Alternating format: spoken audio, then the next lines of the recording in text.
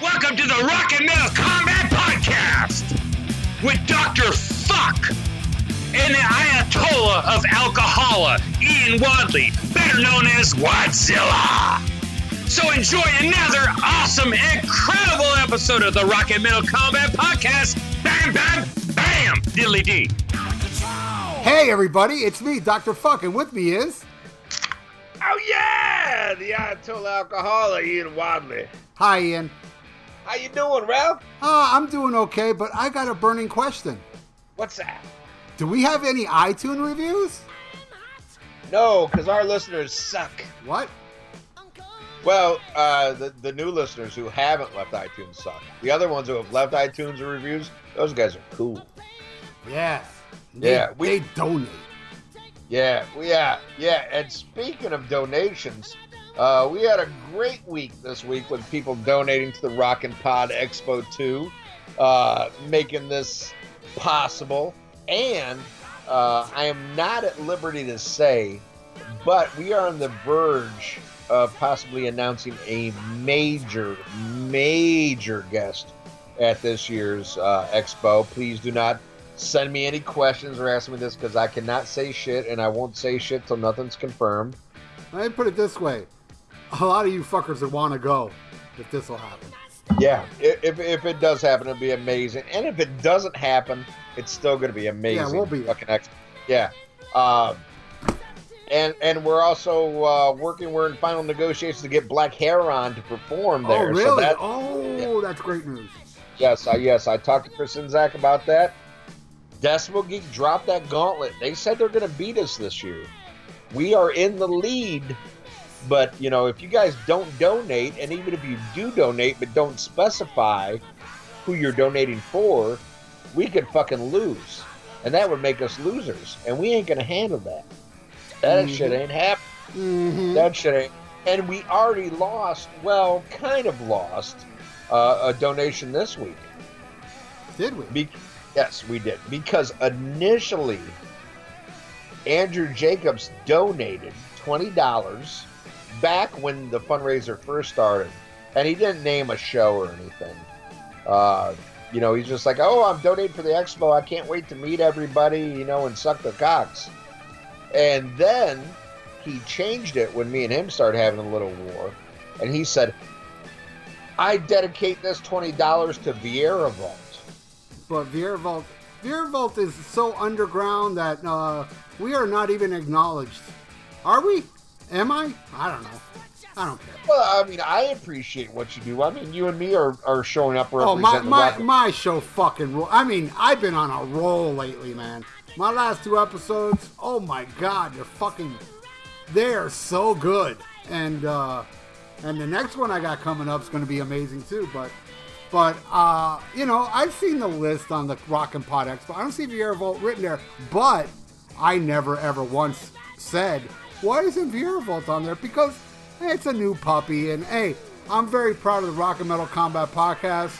As I said, I may have started my other podcast, but this is my podcast as well, and this is where I'm going to focus all my energy on.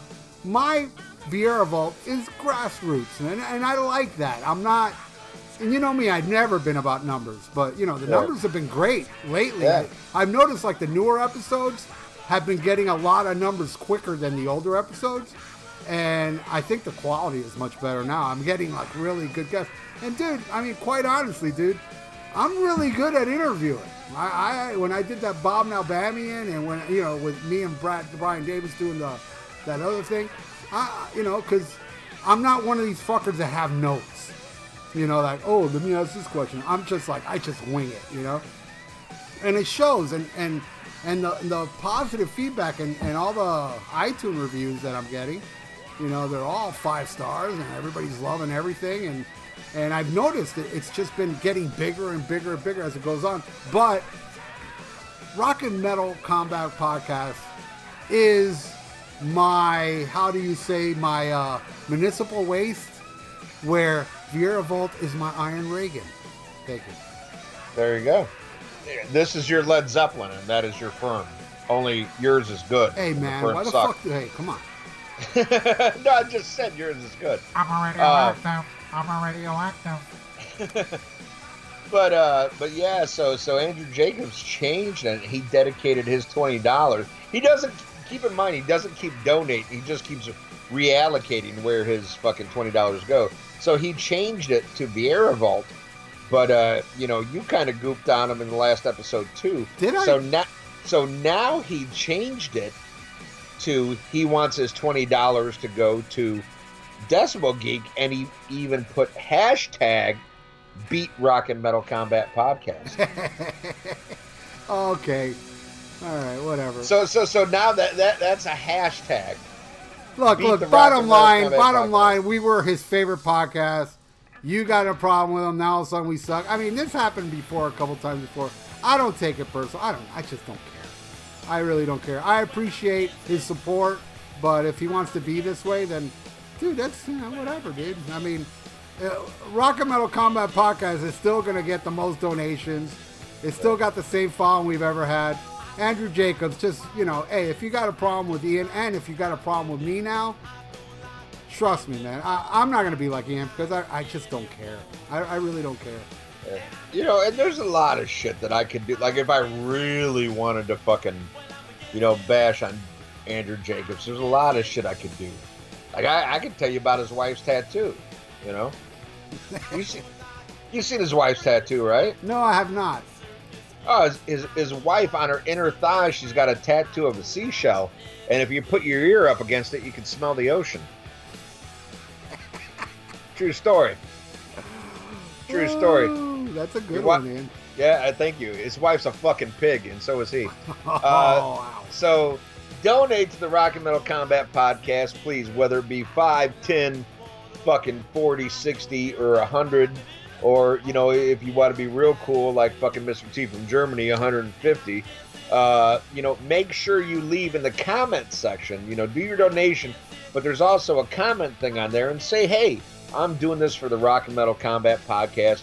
We are the leading breadwinners so far, but we have a long way to go. We've raised, as of recording this, we've raised $3,000. Wow.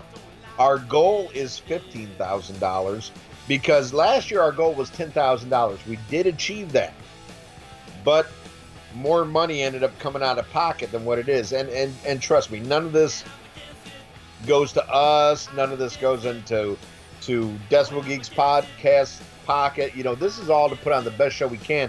But let me tell you this, the stuff that's in the workings right now, if this works out, it will all be worth it. And it'll be worth it to you guys because, anything you donate goes towards getting in. Because if you just show up blind to the expo, it's $10 to get in.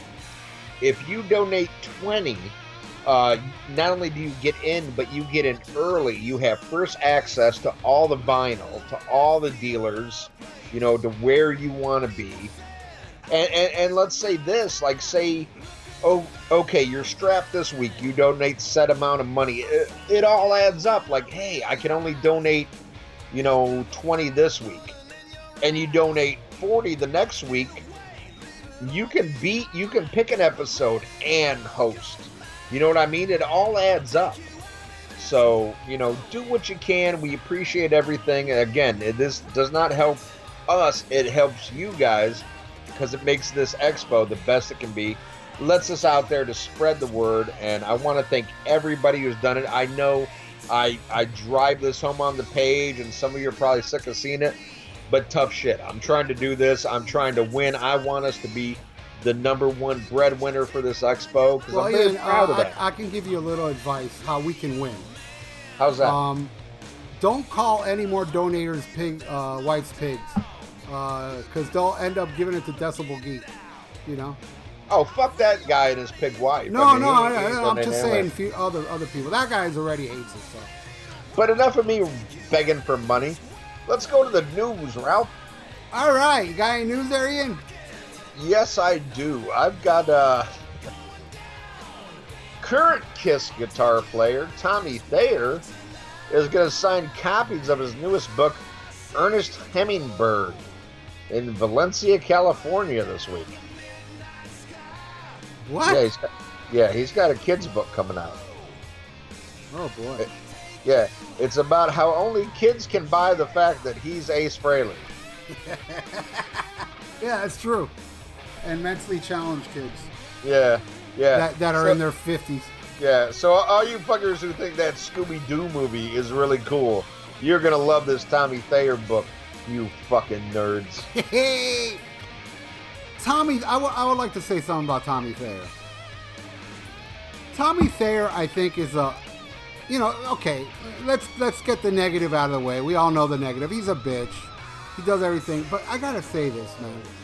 I've been seeing some Tommy Thayer...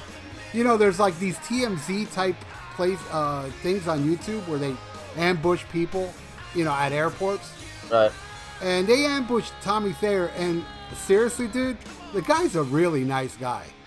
He really is. He's very grateful for what he has.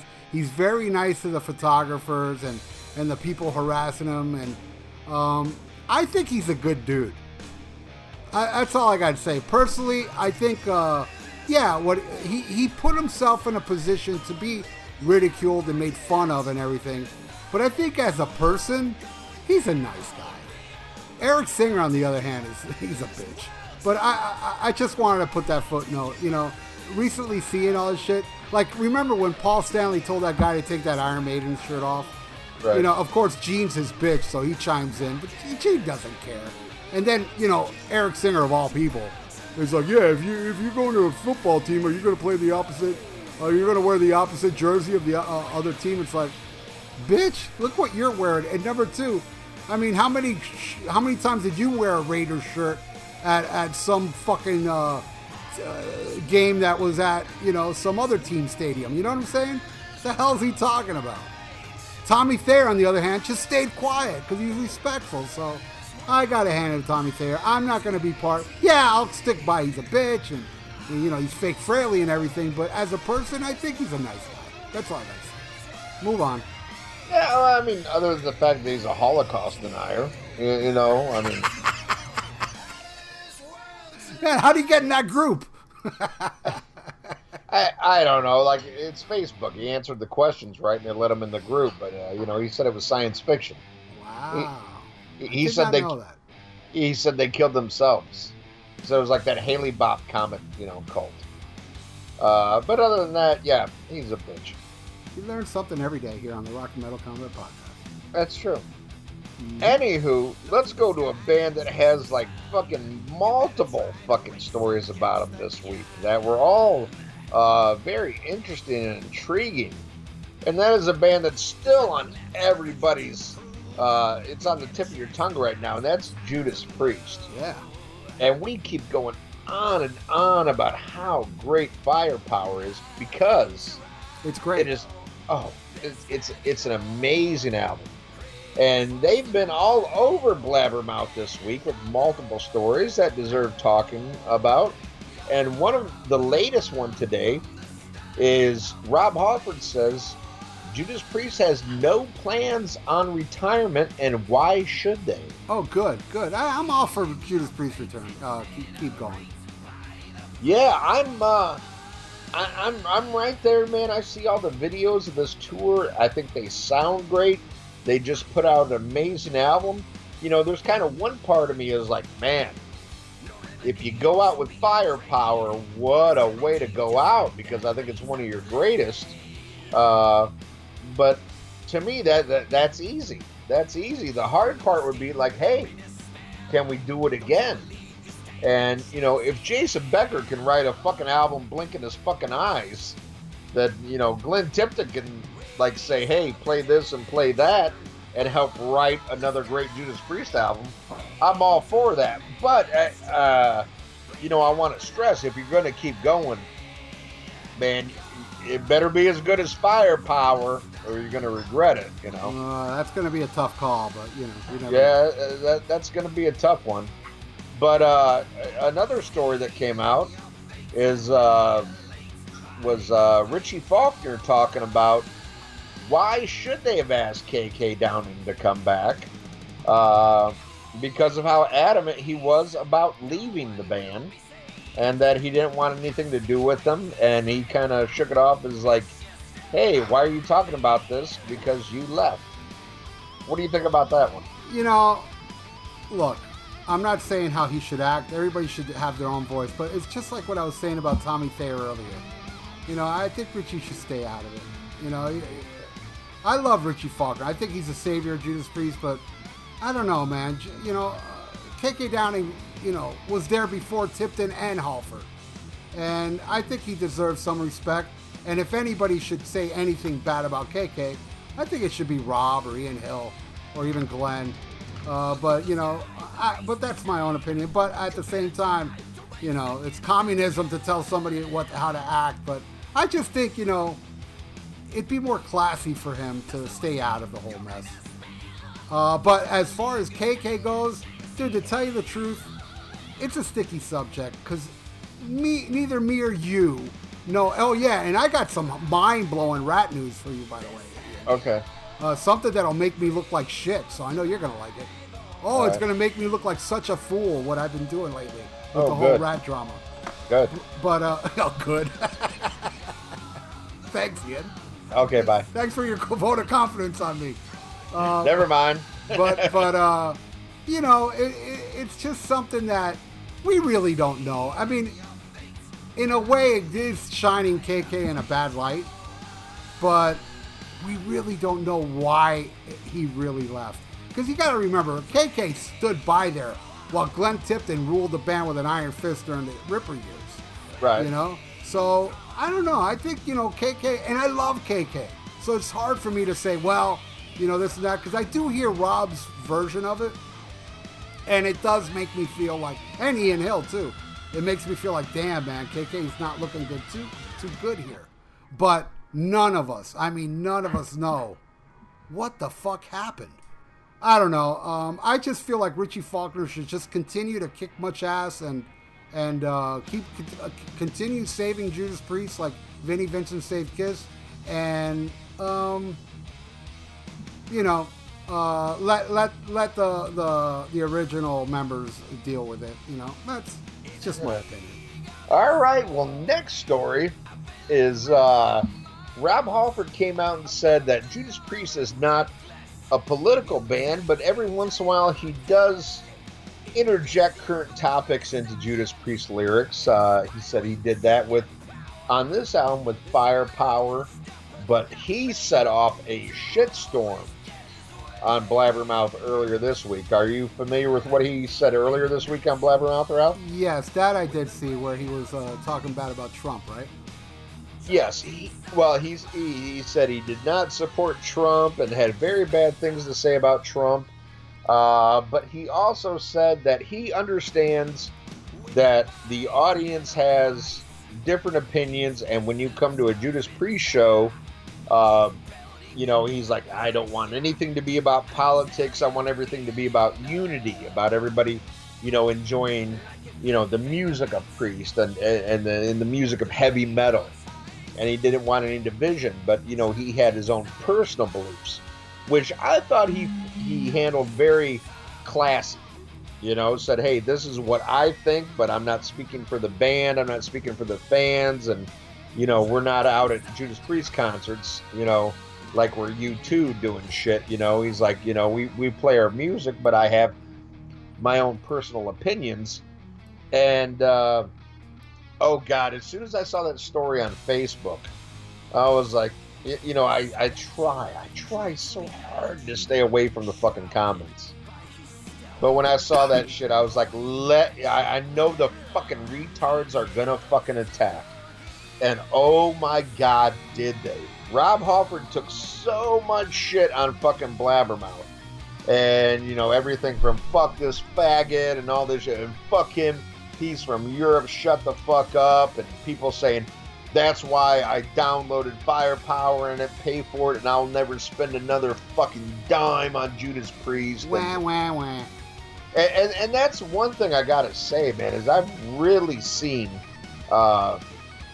you know, in this current climate we're in, Facebook being very, very right-wing. And all these bands that come out against Trump just get fucking annihilated. And you know, people swearing I'll never buy their fucking albums again and all this shit. And I know you don't like to get too political on this show, and I'm very obvious about, my feelings. But my question to you is there anything that an artist would do besides making poor music? An album you didn't like or go in a direction you don't like. Is there anything a band member could do or say that would make you say, I will never go see them live, or I will never buy their album again? Never. I would never do that. Rob Halford can say, you know what, Chet was great, and I'll still fucking go see him. I don't care. That's his fucking opinion. People have a right to opinion. This is America, And by the way, he lives in Phoenix. Right. But it's like, I love music, Right. He was attacked for that. He said, I've lived in this country since 1986 in the Phoenix area. And he was, another thing he was attacked for, well, why aren't you a U.S. citizen and you've been here this long? Fuck you, die, faggot, and shit like that. And I was really taken aback because, I've often said about how I find Ted Nugent despicable, but goddamn, I love those old Ted Nugent records. But I found it very interesting, and it's a very polarizing time in the metal community, and I think it's sad that this is, blowing over into the music. And nobody's safe. I've never seen such a division in this country. This country's always been divided one way or another, but it's gotten to the point where it's just ridiculous, Right. That's why I don't like to take part of any of it. I am not anti-Trump. I'm not anti-anything. I'm just pro-American. That's it. I'm not happy with the government, but I never have been. There was things that Reagan did I didn't like. But it's just the way it is. It doesn't matter who you get in office. The president's got to fuck over somebody to make something else better. You can't please everybody. You just can't. This world is too diverse. So right, I just don't want to jump on the bandwagon of. It's just too much already, But I mean, you would say in the '80s you didn't notice like people picking bands based on their politics. No, because it was a different world back then, and plus we didn't have social media that we could hear some guy from bumfuck Egypt talk about what they think about this and that. You know what I mean? I just knew what my friends did, and we were too fucking. Here's the thing about the '80s and Reagan. That was some great times. We weren't grown-ups yet. We weren't dealing with, adulthood. I was living on my own and doing my thing, but there was this thing going on back then that we didn't pay attention to stuff. All I know is Reagan, for me, benefited me financially a lot.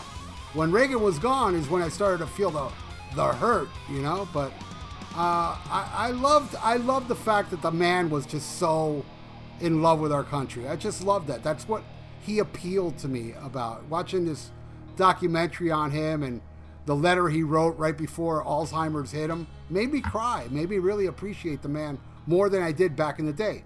I never really cared for Reagan while he was president. It was afterwards where I studied and watched documentaries on him, realized what a great president he was, for me, Other people may disagree, and that's fine. I mean, I'm not saying you're right or wrong. That's your opinion, and I have mine, And that's how I feel about, people that hate Trump or love Trump. Look, as long as you don't fucking call Rob Halford, I hope you die and you're a fag, and you support Trump and not say this stupid homophobic shit, I'm cool with anybody that likes Trump. I really don't care, I just don't.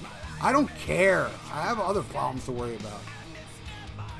As long as Trump doesn't fucking break down my door and fuck with my freedom, I ain't gonna have a problem with him, just like I didn't have a problem with every other president before. Just let me do my thing. Let me fuck my whores and, just let me listen to my metal and just go on with my life, like, freely, and I'm fine. I'm not gonna rock the boat. I'll let everybody else. And plus, everybody else is doing it so much. Why the fuck should I even?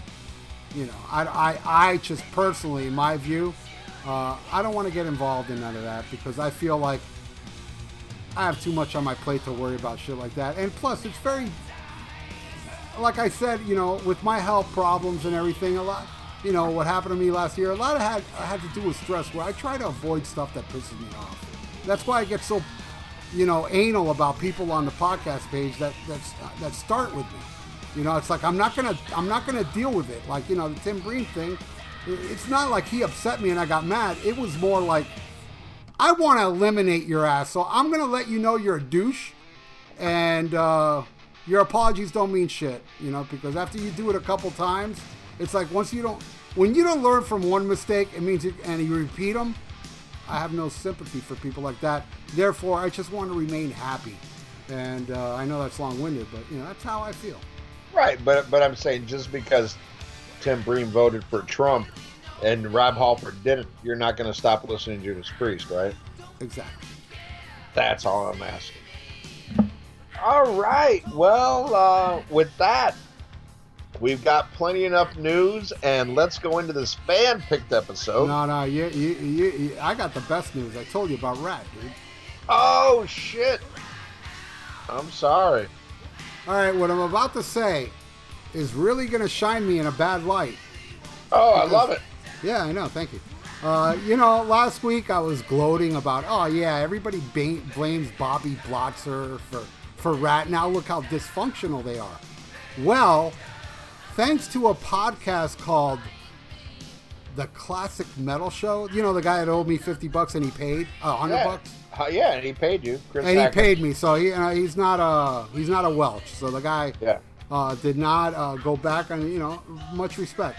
Well, anyway, you know, in the mornings I usually go in my bedroom, I go on my TV, and I go on YouTube to listen to something while I go to bed. And that was in my feed. The little recommendations was the Classic Metal Show had an episode saying, "What the fuck is up with Rat now?" Right? So I listened to it. Now, this is hearsay, but man, this hearsay makes a lot of sense. Makes a lot of sense. You know this whole thing with Warren DeMartini gone and shit? Right. It's all Blotzer still. It's nothing to do with Juan or Piercy. Now let me explain why. See, this is the thing. You know that Blotzer and Warren own the name Rat, right? Right. Well, it turns out that they didn't sign certain paperwork, and Juan and Piercy were still part of the, you know, of the ownership. Right. Now, all this time they've been touring without Piercy, and then Piercy comes back without Juan. That shit was bogus, but they never looked into it. That's pretty much why Juan came back, because Juan is still partnership, because they fucked up on the paperwork. All right, now here's the kicker. Here's the fucking kicker. The reason Warren's leaving Rat, because this court case is not settled, and Bobby is in the process of suing them because they just announced some dates. And Warren has had enough. Warren's like, you know what, man? I can't deal with this shit anymore. And for some people that don't know, and I didn't know this, Warren is very rich because his family is owners of Mars Bar. I've heard that. Yes, I do know so that. he makes a lot of money off Mars Bar. I mean, a lot. More than Rat money. And what a lot of people don't realize is you hear Mars Bar, but Mars Bar makes far more candies than just Mars Bar. I mean, like Almond Joys, you know, M&M's. All this shit is owned by the Mars Bar Corporation. Exactly. So he's making all this money that's going into lawsuit after lawsuit after lawsuit. You know, he's got to go through all this bullshit. So he's I mean, this is also hearsay, but boy, doesn't it make sense? You know, he's kind of like, you know what? Fuck, I can't take this no more. Because look how long this shit's been going on. Even before Blotzer. You know, It's like suit after suit. And he's like, you know what, guys? I just can't take it no more. And another rumor going around is Carvazzo's out too. Well, He's out of the band. I've heard this. I've heard Carvazzo said that he will not play in Rat without Warren. And I've also heard, I don't know how true this is, that they said part of Warren being out is Warren is suffering from very bad hearing problems, like kind of like a tinnitus thing, like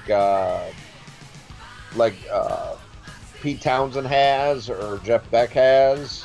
Yep, it's just a fucking huge mess, and I have been proven wrong completely because, and I'm no different than everybody else. Everybody always jumps to conclusions, and even though I was jumping to conclusions last week, I was jumping to conclusion which I admitted was a rumor.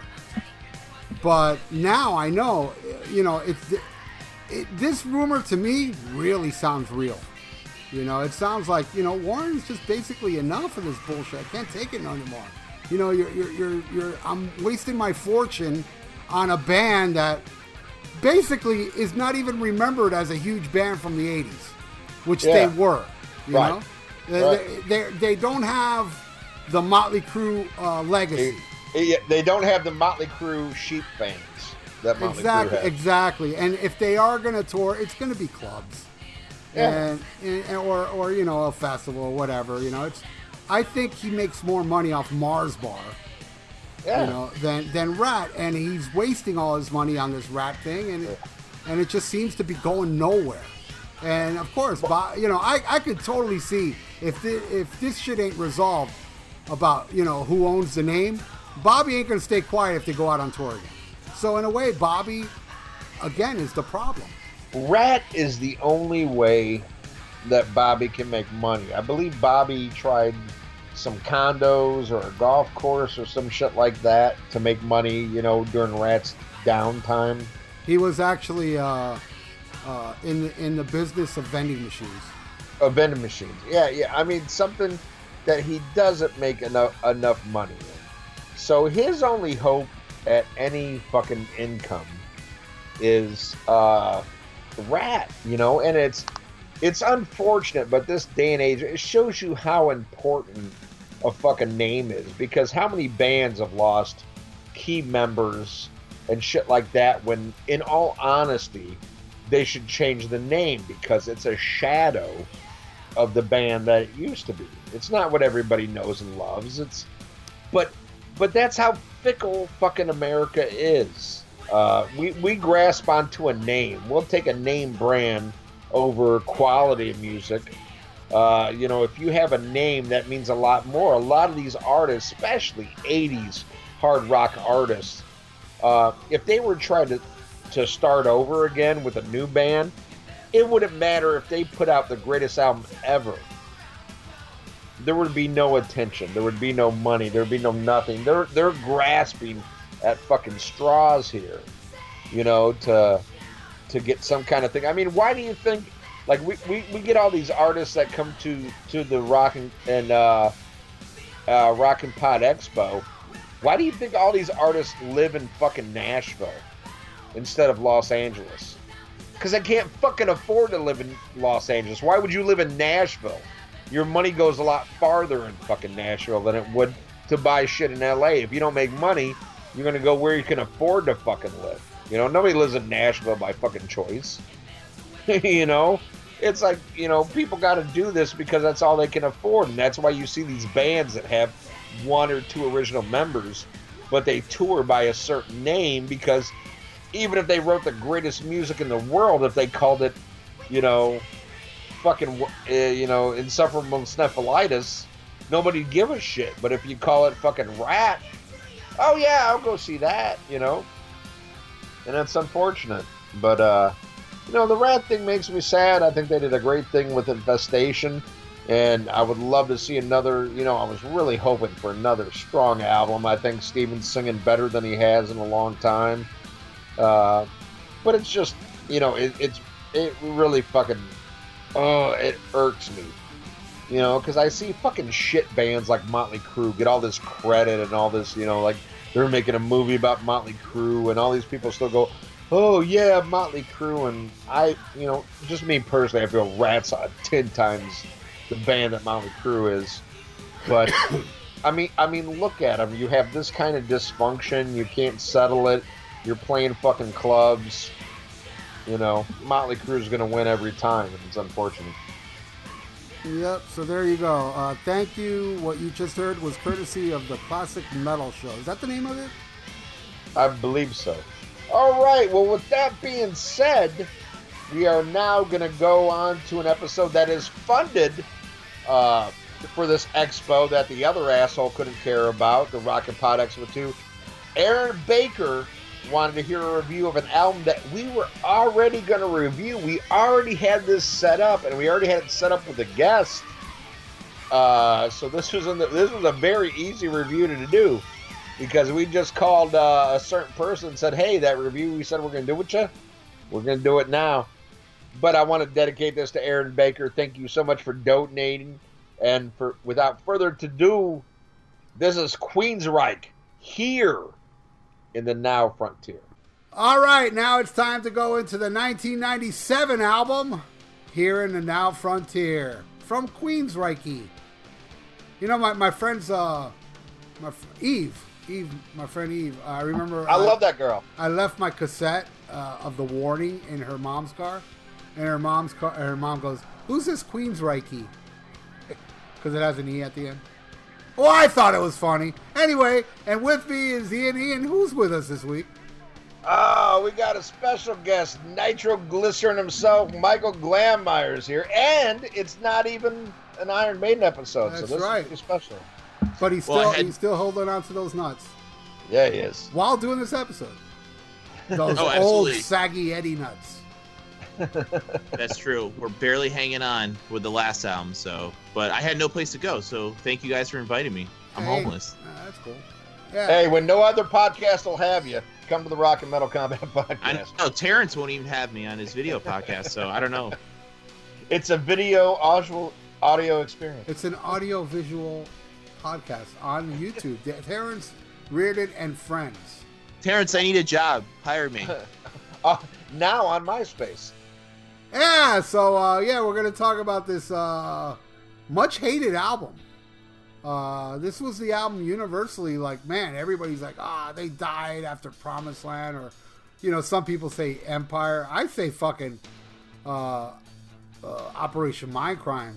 They never topped that album, but I have a warm spot for this album. Always have. I thought this album was much better than the two before it. And but it does have its weak points, really bad weak points. But man, there's more songs on this album that I love more than, because see, Empire, I could point to 2 songs, or maybe 2.5. There's Jet Setting Woman, I kind of like, but I love the title track, and I love the ballad. What's the ballad that ends that album? I like that song. Anybody listening? I like that that's song. That's a ballad. That's like kind of like an epic-y. Yeah, it's kind of chill though. And I love Damaged off of Promised Land. And I think there's another one on there I like too, but I can't remember. This one I like a handful. I'd probably like more than half of this album. And then the other half is like, it's more like, Empire and, Promised Land. But I remember when it came out, I was seeing a girl that was a huge Queensryche fan. That, look how cool it was back in the day. Back then, she was a member of the Queensryche fan club, so she was able to go backstage and meet them. Like now, you got to pay a lot of money to do it. Back then, fan clubs, you can go back there and meet them. She was allowed to bring somebody, so she took me, and I got a free shirt. And I got to hang out with everybody. DeGarmo was kind of a dick. But Jeff Tate was the nicest out of all of them. Rockenfield didn't even come out to the meet and greet. And I saw that tour, and it was awesome. And I don't know, man. I think this album's really, really good. But as I said, it does have its flaws. And that's about it. That's all of my background on it. Well, how about you, Nitro? Well, I was 15 when this came out. I was a day one buyer, and this was like a weird time because I have been into metal. I mean, I was only 15, so probably for really getting into it for about 5 years. Since I was about 10, I really started getting heavily into music. So this was a weird time where I was familiar with all these bands' catalogs. And another album that comes out like all around the same time was like Reload, and then there was Cryptic Writings. And I just felt like all these bands I just fell in love with had really all kind of changed their sound completely. It was right around the time when the web was huge, so I remember I'd be on Queensryche's website. Them and like Megadeth, I remember, were like really at the forefront of like the internet, like for bands. I felt. I like this out. It definitely took a while to get into because this did not sound like the Queensryche I was familiar with. I mean, personal notes: I don't like the production. It's very muddy and it sounds really poor. Like it sounds like almost stem tracks at times. The drums don't sound like Queensryche, powerful, well-mixed drums. There are some good songs on here, but I also think this album suffers from a bit of the CDH, like Ian likes to say. Like, it's a little too... There's too many tracks on here. And quickly going to your point about when you saw them on that tour, I'm not sure if you guys are aware, but like EMI pretty much folded and pulled them off the tour. They had to finish the rest of the book dates with their own money, and I think that caused a lot of tension. There's just a lot of weird stuff surrounding this album where they were no longer as close as they were, and that goes really back to the Empire days. So it kind of makes a disjointed album at times, I feel, but it just took a while to get into for me. Some songs hit right away and some hit later, so I mean, it'll be interesting to go over and see who lines up where. How about you, Ian? Well, I remember when this came out, I had just moved to Florida, and they did play Sign of the Times. I did hear a lot on the radio. And I got to say, I liked it, but it didn't, I didn't run out and buy it. And I didn't buy the previous album, Promised Land. You know, I was a huge Queensryche fan with Operation Mindcrime, but for whatever reason, I never went back at that time and checked out the back catalog. I just played the shit out of fucking Mindcrime. And then I got Empire, and I liked it, but nowhere near Mindcrime. And when Promised Land came out, I heard Bridge, and I thought it was a good song, and I still think the Bridge is a great song. But by the time that came out, man, it was fucking Pantera. It was Pantera. You know, all my beloved hair bands had become, you know, just a shell of themselves and were pretty much wiped off the face of the earth. Yeah. And the fucking, you know, the grunge, I was like, I like some of this shit, you know, and some of it I really fucking hate. So that's when I really started going to the heavier shit. Didn't Dokken have Shadow Life at this time too? Oh god, yeah. See, I didn't buy until years later. I think the last Dokken I bought was, you know, Beast in the East. And Dysfunctional was good. I will go on record. I really like that album. Oh god, yeah. And I didn't even buy that until I found it used for like $1, and that's the only reason I bought it. But no, I mean, just with Pantera, I went to the classics, and then I just kept going heavier and got way more into the fucking thrash, you know, because the cock rock I loved, the bands were either gone or it became shit like Steelheart, you know, like, which was just, you know, way too pussy for even me. And like I said, I like some grunge, but, you know, like Pearl Jam, like, I don't want to hear songs about the plight of fucking women. Like, no fucking thank you. So that's when I delved into more thrash and heavier shit. And Queensryche kind of went by the wayside. But I remember very vividly hearing this on the radio, and like, well, that's better. It sounds more like Queensryche, even though it's a little different. But it wasn't enough to entice me to go buy it. But Queensryche is one of those bands, like every couple years, I'm like, you know what? I'm going to become a real big Queensryche fan. And I'll start listening to them a lot for like a week or two and try to get into them more. And usually it's just like, well, whatever. But this was one of those, I went back and listened to it. I was like, damn, okay, all right. But then I put it away and I don't listen to it again. And then listening to it again for this episode, I listened to it like 3 times. And my opinion changed very much. But one thing I'd like to point out is I love the album cover for this. And I saw somebody posted it on the page. And I don't know if it's Aaron Baker who requested this episode or not. But they're like, can somebody please explain the cover? to me, it kind of makes perfect sense. It's here, like not here, but here with your fucking ear. Yeah, it's spelled here. In the now frontier, like we're being current, but you know they're kind of in the wasteland, like it's new territory. And to me, it's perfect for the album because this is them going in a new direction, a different direction. And you know, it's ears. They want you to listen to their new direction, and this is what they're doing. And they recorded this at Stone Gossard's home studio from Pearl Jam. They got Toby Wright, who had, you know, made some bones with Alice in Chains. He made them bones. You know what I mean? I mean, it was a different sound. It was them like struggling real hard to be contemporary because Promised Land didn't do anywhere near, you know, what Empire and Mindcrime did. So I think this is a band really struggling to remain relevant in a chaotic time. You look back, I mean, even the years between Promised Land and this, like 94 to 97, music was changing so much at that time. It seems to me, at least nowadays, music has been real stagnant the last, you know, 20 or 15 years as far as what's popular. To me, it all seems the same, where in the 80s and 90s, man, every couple years it was changing, not always for the better, mind you, but it was rapidly changing. So taking this long in between albums, man, if you didn't have like a huge following, you know, you took a big ass chance, and this chance didn't really pay off, I don't think.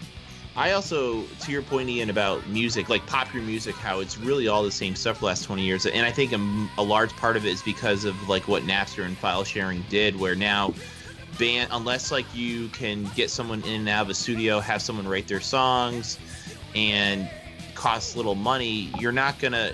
A major label doesn't give anyone chances anymore. So I agree. It's Lars forced everything was right. underground. He absolutely was right, and I remember everyone shit on him for it.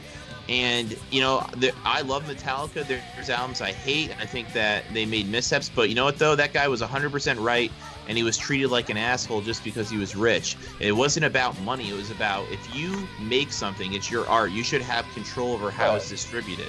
I think when it comes to Lars, and I hate to agree with this motherfucker, but I think Andrew Jacobs was absolutely right.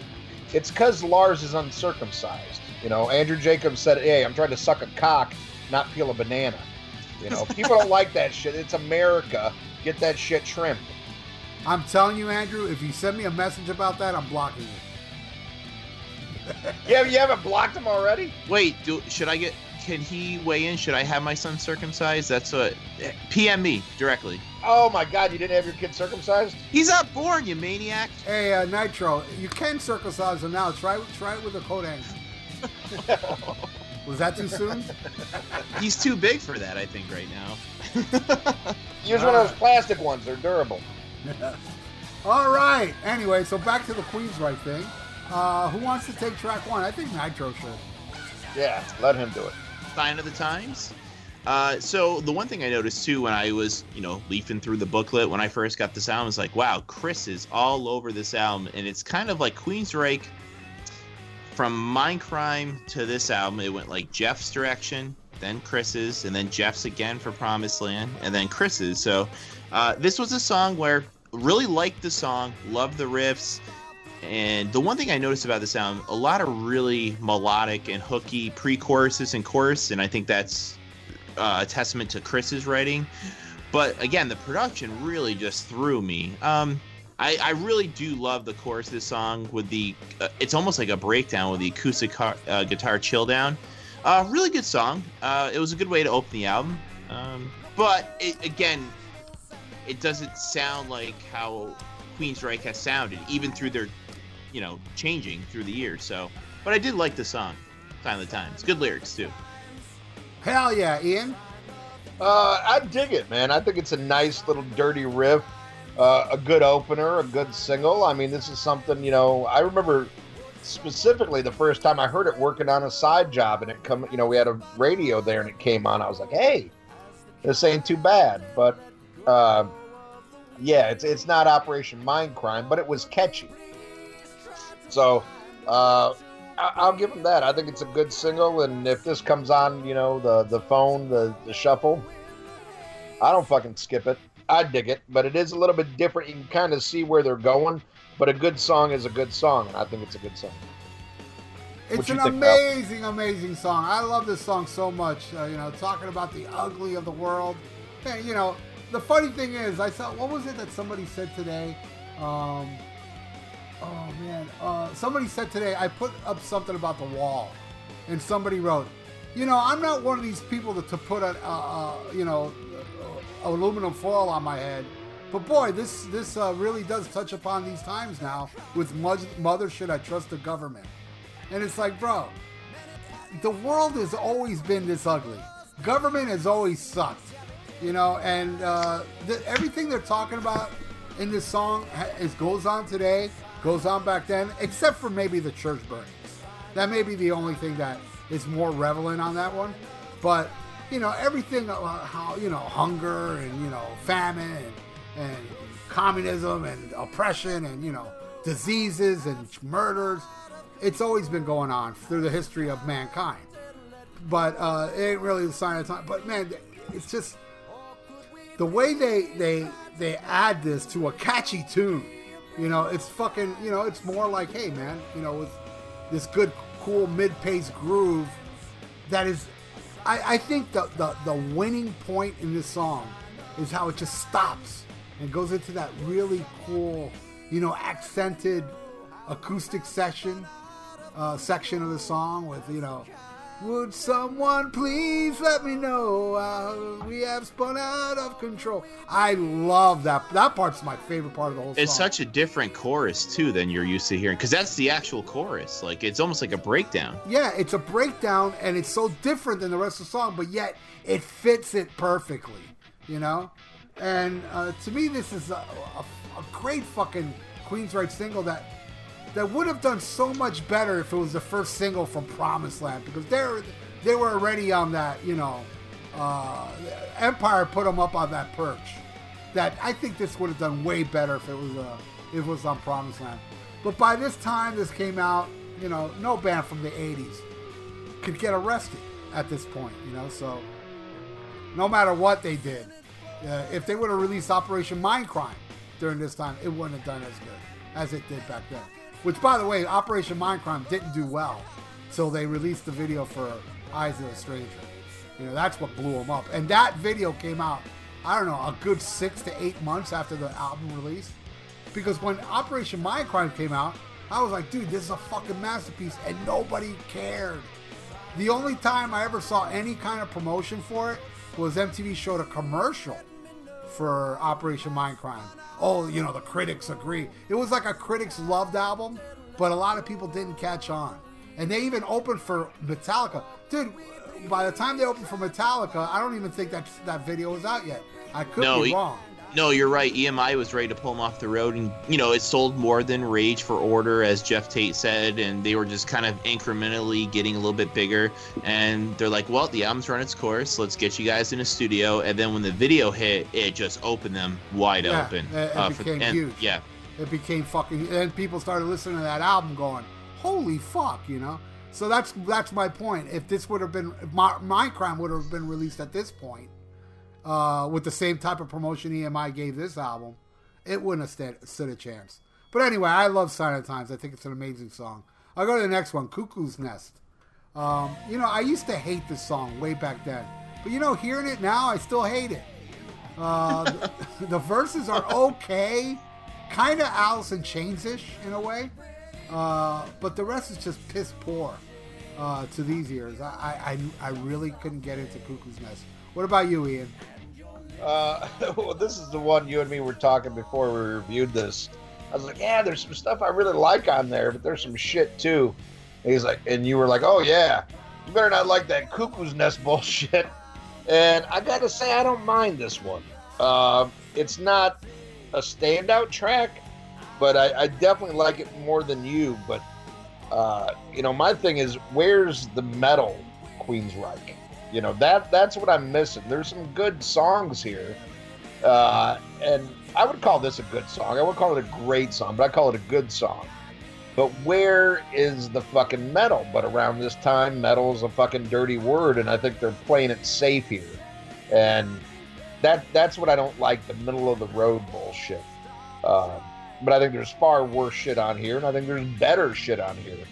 But this is just kind of playing it safe and staying contemporary, and I think that's what killed Queensryche. And there's a lot of bands that suffered from this, and I think some bands were killed commercially, and some bands were killed artistically. Like, I think Metallica was killed artistically with One. And I love One. I love that fucking song. To the hardcores, by the way. You have to stress that. But it opened them up to, like, okay, now all these new people are coming in that like this, so they change and they write towards the new people. For Metallica, it worked financially and popularity-wise. But for every band, for every Metallica, there's 50 other bands that try to service the masses that suffer. And I think with Queensryche, that happened with Silent Lucidity. It kind of took them into this whole nother genre where people who didn't like Mindcrime love that song. I'll never forget, I'm in a record store where I always used to hang out, Chicago Records. And this guy comes in asking for the new Pink Floyd. And he was talking about Queensryche. He thought it was fucking Pink Floyd. So I think Silent Lucidity killed fucking Queensryche, because then you see they make, the next album is a fucking album of fucking Silent Lucidities. And they start second guessing, and then like, oh, we got to keep up with the new kids on the block kind of shit. Not the band, but the trends. And I think Queensryche suffered by not staying with the sound they were building on, even though they always had a weird, different kind of sound. To me, they never got out of that Silent Lucidity bullshit until they got rid of Jeff Tate. Because I love the two new albums. To me, they sound, even though they're not better than fucking Mindcrime. It's Queensryche though. But yes, it sounds more like the Queensryche I want to hear. And there's which is still progressive though, Ian. It's still progressive and changing. Yeah. No, and hey, even on the shitty fucking Queensryche albums, there's still a song here or there that I like, but doesn't necessarily fall into what I think of when I think Queensryche. And there's a couple songs I really love on that one album that everybody really hates, that Dedicated to Chaos or whatever. Oh my God, really? There's a couple songs I love on there, and the ones that I love are probably some of the most universally hated songs. But I like them. But it's still not what I want out of Queensryche. And Cuckoo's Nest it kind of reminds me of that, because it's not revolutionary, even though I like the song, but it's like, God damn, this isn't what I want out of Queensryche. It's kind of like, Kiss. There's songs I love on Unmasked, but that's not the Kiss sound to me. That's not what I want out of the band, regardless of what I think of the song. That's not what I buy a Kiss record for. And Queensryche kept doing that, and second guessing, and it only got worse once DeGarmo was gone. But I know it's a long version of that song, but I think they went to shit with Empire, because I think before Empire, they were very revolutionary. They weren't really following any trends other than the EP. The EP, they started out like a cool metal Iron Maiden meets Judas Priest. But man, The Warning was so groundbreaking and original, and so was Rageful Order, and to a lesser extent Mindcrime, because Mindcrime did have some traditional metal in it. But Empire, they just went all over the map. I think that was their ego running wild. Yeah, no, I agree. I almost see Empire like I see Use Your Illusions. It's a band trying too hard, too quick to show you how smart they are. Yeah. And in the process, losing the point of why you love them. I think Queensryche, up until Mindcrime, was a natural progression.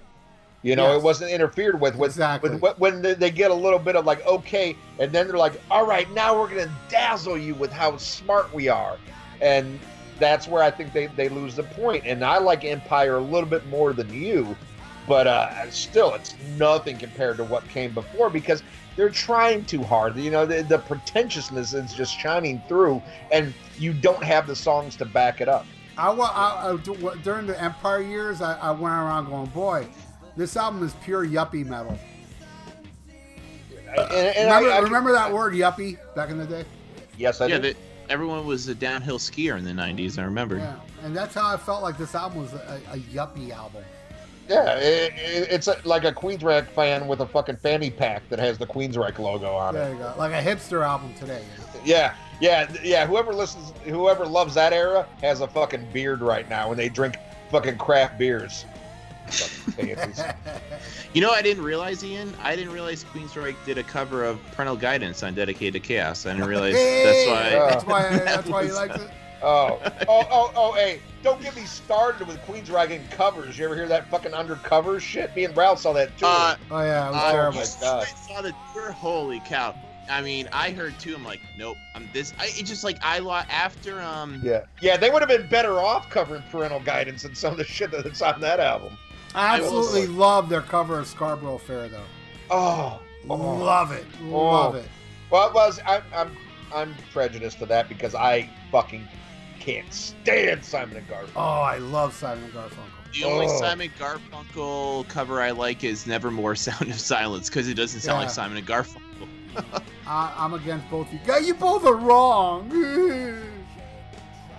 That's my impression of Scott Bream. Or boy. Tim Bream, whatever the fuck. Who's Scott Bream? So I was thinking of the owner of that metal station. I was just gonna say. But yeah, that was my long-winded review of Cuckoo's Nest. I would love to hear what you think, Nitroglycerin.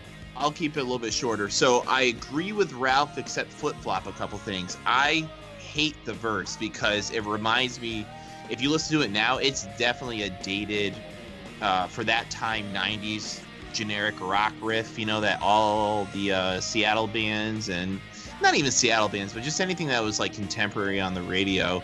But I do actually really love the choruses and pre-choruses. I think those are great. I'm just the opposite of Ralph. I hate the verse, but like the chorus. But I feel it's a B-side type of song. I feel it's kind of a retread of Sign of the Times. It's just not as good of a version. Lyrics aren't as good as Sign of the Times. Yeah.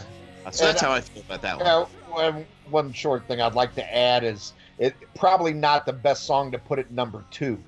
You know what I mean? You kind of want to build the album up a little bit. It's too samey. Yeah, it's a big drop off from the first track. Well, Ian, what do you think of Get a Life? Oh, Get a Life. Get a fucking song. Oh my God, is this shit horrible. Boring as fuck. You know, and this is one of those, I remember, I'll go ahead and give a fucking spoiler alert. You know, I didn't hear this album in its entirety until years after. And the first time I listened to it, I really kind of dug it. I was like, oh, okay. This ain't that bad. This ain't that bad. And as I'm listening to it this morning, like 3 times this morning, I'm like, oh my God, can this shit get any more bland and fucking boring and Sign of the Times? You fucking ain't right, because it is of the fucking times. And just, you know, their fucking alternative album. And this one is just like, where is the fucking song here? I mean, how can a band that did something as mind-blowing as Mindcrime, I still think, I think it is the best concept album ever fucking recorded. Totally agree. And by that, I'm not saying it's better than The Wall. I'm saying as a concept, as a storytelling album, yeah, it is the greatest. I love it. It set the bar so fucking high. But, man, I said, you know, a band that built themselves up to it the right way, through touring, through natural progression and everything. And then to see him put out something as fucking, you know, lifeless as this, like, you know, I could hear this on a fucking Seven Mary 3 album, you know, and I would rather hear fucking that Seven Mary 3 song than this shit. Very fucking boring. Were they the Superman's Dead band? No, that was Our Lady Peace. That was. Yeah, they're all the same. Well, cumbersome. I'd rather hear Cumbersome than this fucking shit. You know, this. I mean, oh man, it's such a talented band. I mean, there's some great musicians in this, and you brought up a great point. You know, looking at the writing credits of this, there's, you know, if you read into all the fucking drama, they're almost like fucking, you know, Fleetwood Mac-esque in the amount of drama in this band. But it seems like after Mindcrime, the rest of the band, besides DeGarmo and Tate, just kind of like, okay, we're just going to show up for the money train, but not contribute that much. Now, is that truly the case, or were their songs just being denied?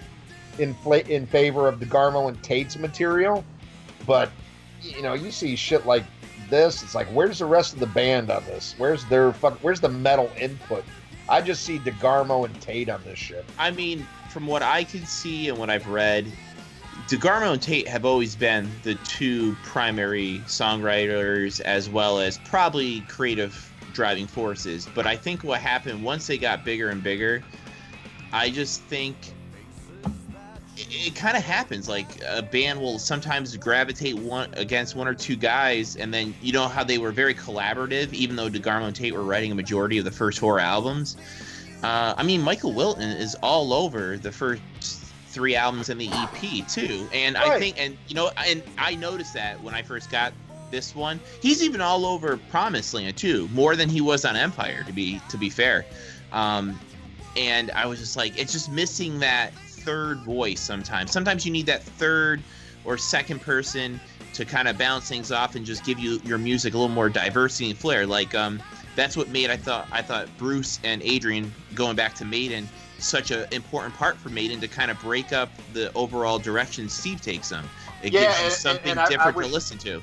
I wish they would make a difference, because it all sounds like Steve it don't work, Nitro. Hey. Anyway, what do you think? What do you think of Get a Life there, Nitro? When I first got the album, really liked this song. I thought it was something that Jeff. I like Jeff's vocals a lot in this one, and I listened to it again a few times when you said we're going to do this album. And guess what, Ian? I still like it. I don't know why. I can see why you don't like it, but I always dug it because you know what? It's a little heavier than a lot of stuff on this album. And I feel it's a little bit more inspired. The one thing I did notice about this album, I feel Jeff kind of mails it in. Is anyone else with me on this one, vocally? On this song? Or on this album in general. It just doesn't feel like, Jeff doesn't feel inspired like he did on all the previous. Even if you don't like Promised Land, at least like there's some, he emotes a little bit. I just feel this album is very stagnant in his vocal delivery. Well, I'll give you my opinion on a song coming up. All right, but I mean, I still like this song. I can see why someone wouldn't like this song. I guess it does sound a little bit dated, but it's got a little bit of fire that most of this album doesn't have, in my opinion. Well, I happen to agree with you, Nitro. I don't hate this song at all, actually. I have not heard this in so long, and because when we were going to do this album, I said, I've heard it a lot, so I'm very well versed on the album. But shit, I haven't heard it in so long. Let me put it on, because I live my life on shuffle. Unless the album's new or it's a classic album I always love hearing, I don't go back to, like hearing it out Frontier. Unless something comes on my shuffle, like Sign of the Times did not too long ago. I was like, God, this is such a good song. Anyway, so hearing Get a Life, I laughed when it began because you guys now, when I'm going to say this, you're going to see the similarities. I never realized. Yes. The Talk Box. The Bon Jovi song, It's My Life. Oh my God, that's true. You know how It's My Life starts? It's it's just like Get a Life, but which that's is weird. Bon Jovi's like talk box, but this was if Bon Jovi wrote a song with a little bit more balls, though. To be fair, but this song, I think it's they did it way better than It's My Life. I like this way more than It's My Life. And the rest, while I do think it's an amazing song, actually, I think the chorus is kind of lazy. You gotta get alive. Gotta get alive. It's kind of repetitious and lazy, but the rest, is pretty damn rocking. I dig it for the most part. So I'll go to the next one. The Voice Inside. I like the way this one moves along. I dig the riffs and the guitar effect. I can't really expand too much on this one because I find it difficult for some reason, to explain why I like this song. It's just, I gotta just say, it's kind of like a feel-good tune, and I just dig it. That's pretty much all I gotta say about, The Voice Inside. What do you think, Nitro? This is easily one of my favorite songs on the album. Really great lyrics from Chris. It's got that I think it's a lap steel guitar you're talking about, that slide guitar kind of sound. I really love. There's a lot of dynamics in this song. I love how it kind of gets a little fucking Ian. Like, I love like. Oh, it'll be 2 against 1. Don't worry about it. It gets a little heavier. Like it rocks a little harder in the bridge. I just think it. See, Queensryche isn't a band I always look to be a heavy band. Like, I appreciate them as songwriters, and so while I gravitate more towards their metal sound, a song like The Voice Inside, objectively, I just think it's a great song. It's a well-structured song, and I think Chris did a good job with it. Ian, tell me why Parental Guidance is better, please. Yeah. Dynamics. I'd care more about this song if it was about Dianetics. This shit is fucking horrible. Is this fucking Candlebox? God damn, this shit is so fucking boring and bland. You guys lost me on this one. The voice inside my head says, if you slap Eddie on the cover of this, Euro trash, and Michael Glanmeyer would say it's great. Oh my God.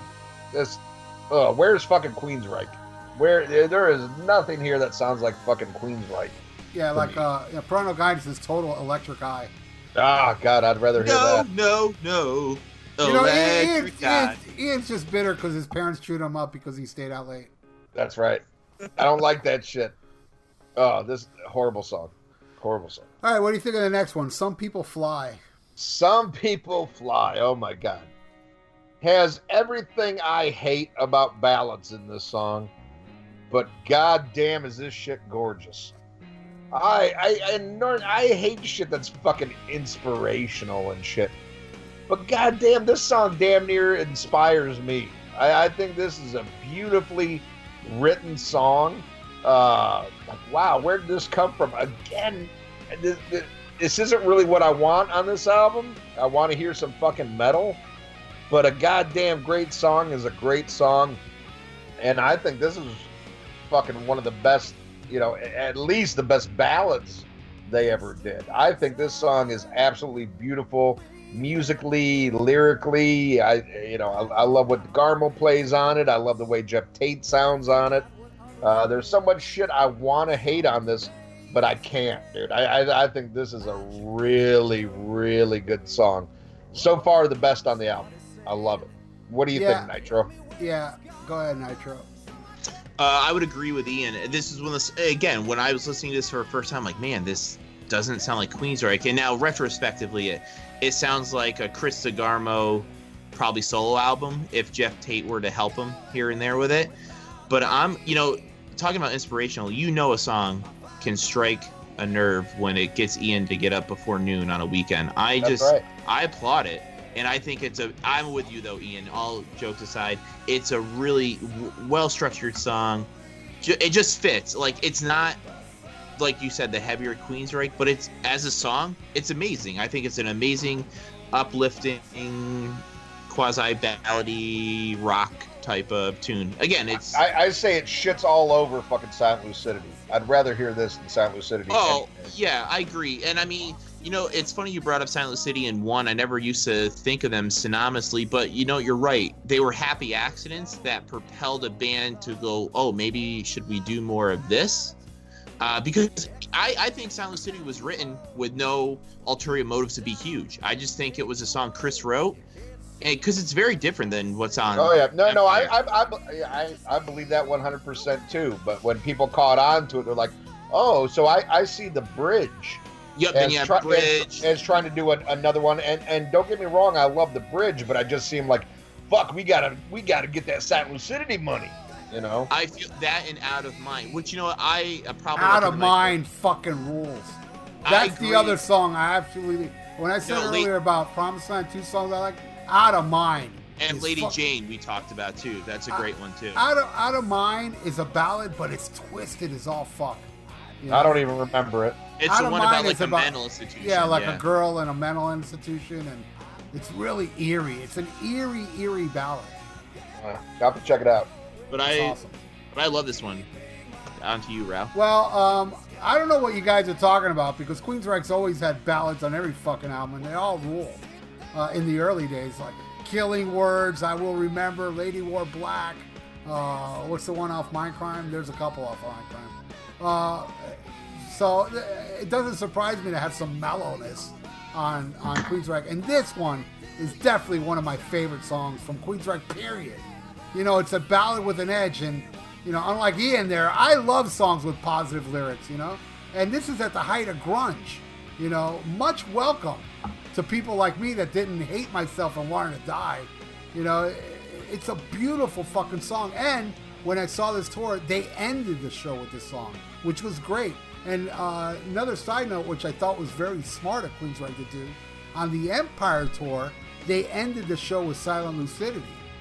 Because, you know, most people there were there for Silent Lucidity. It's like, we know what you want to hear, but you're going to listen to the whole Mindcrime album. I know, fuck you. Yeah, we're gonna play a lot. Roads to Madness they played that night. My favorite Queensryche song ever.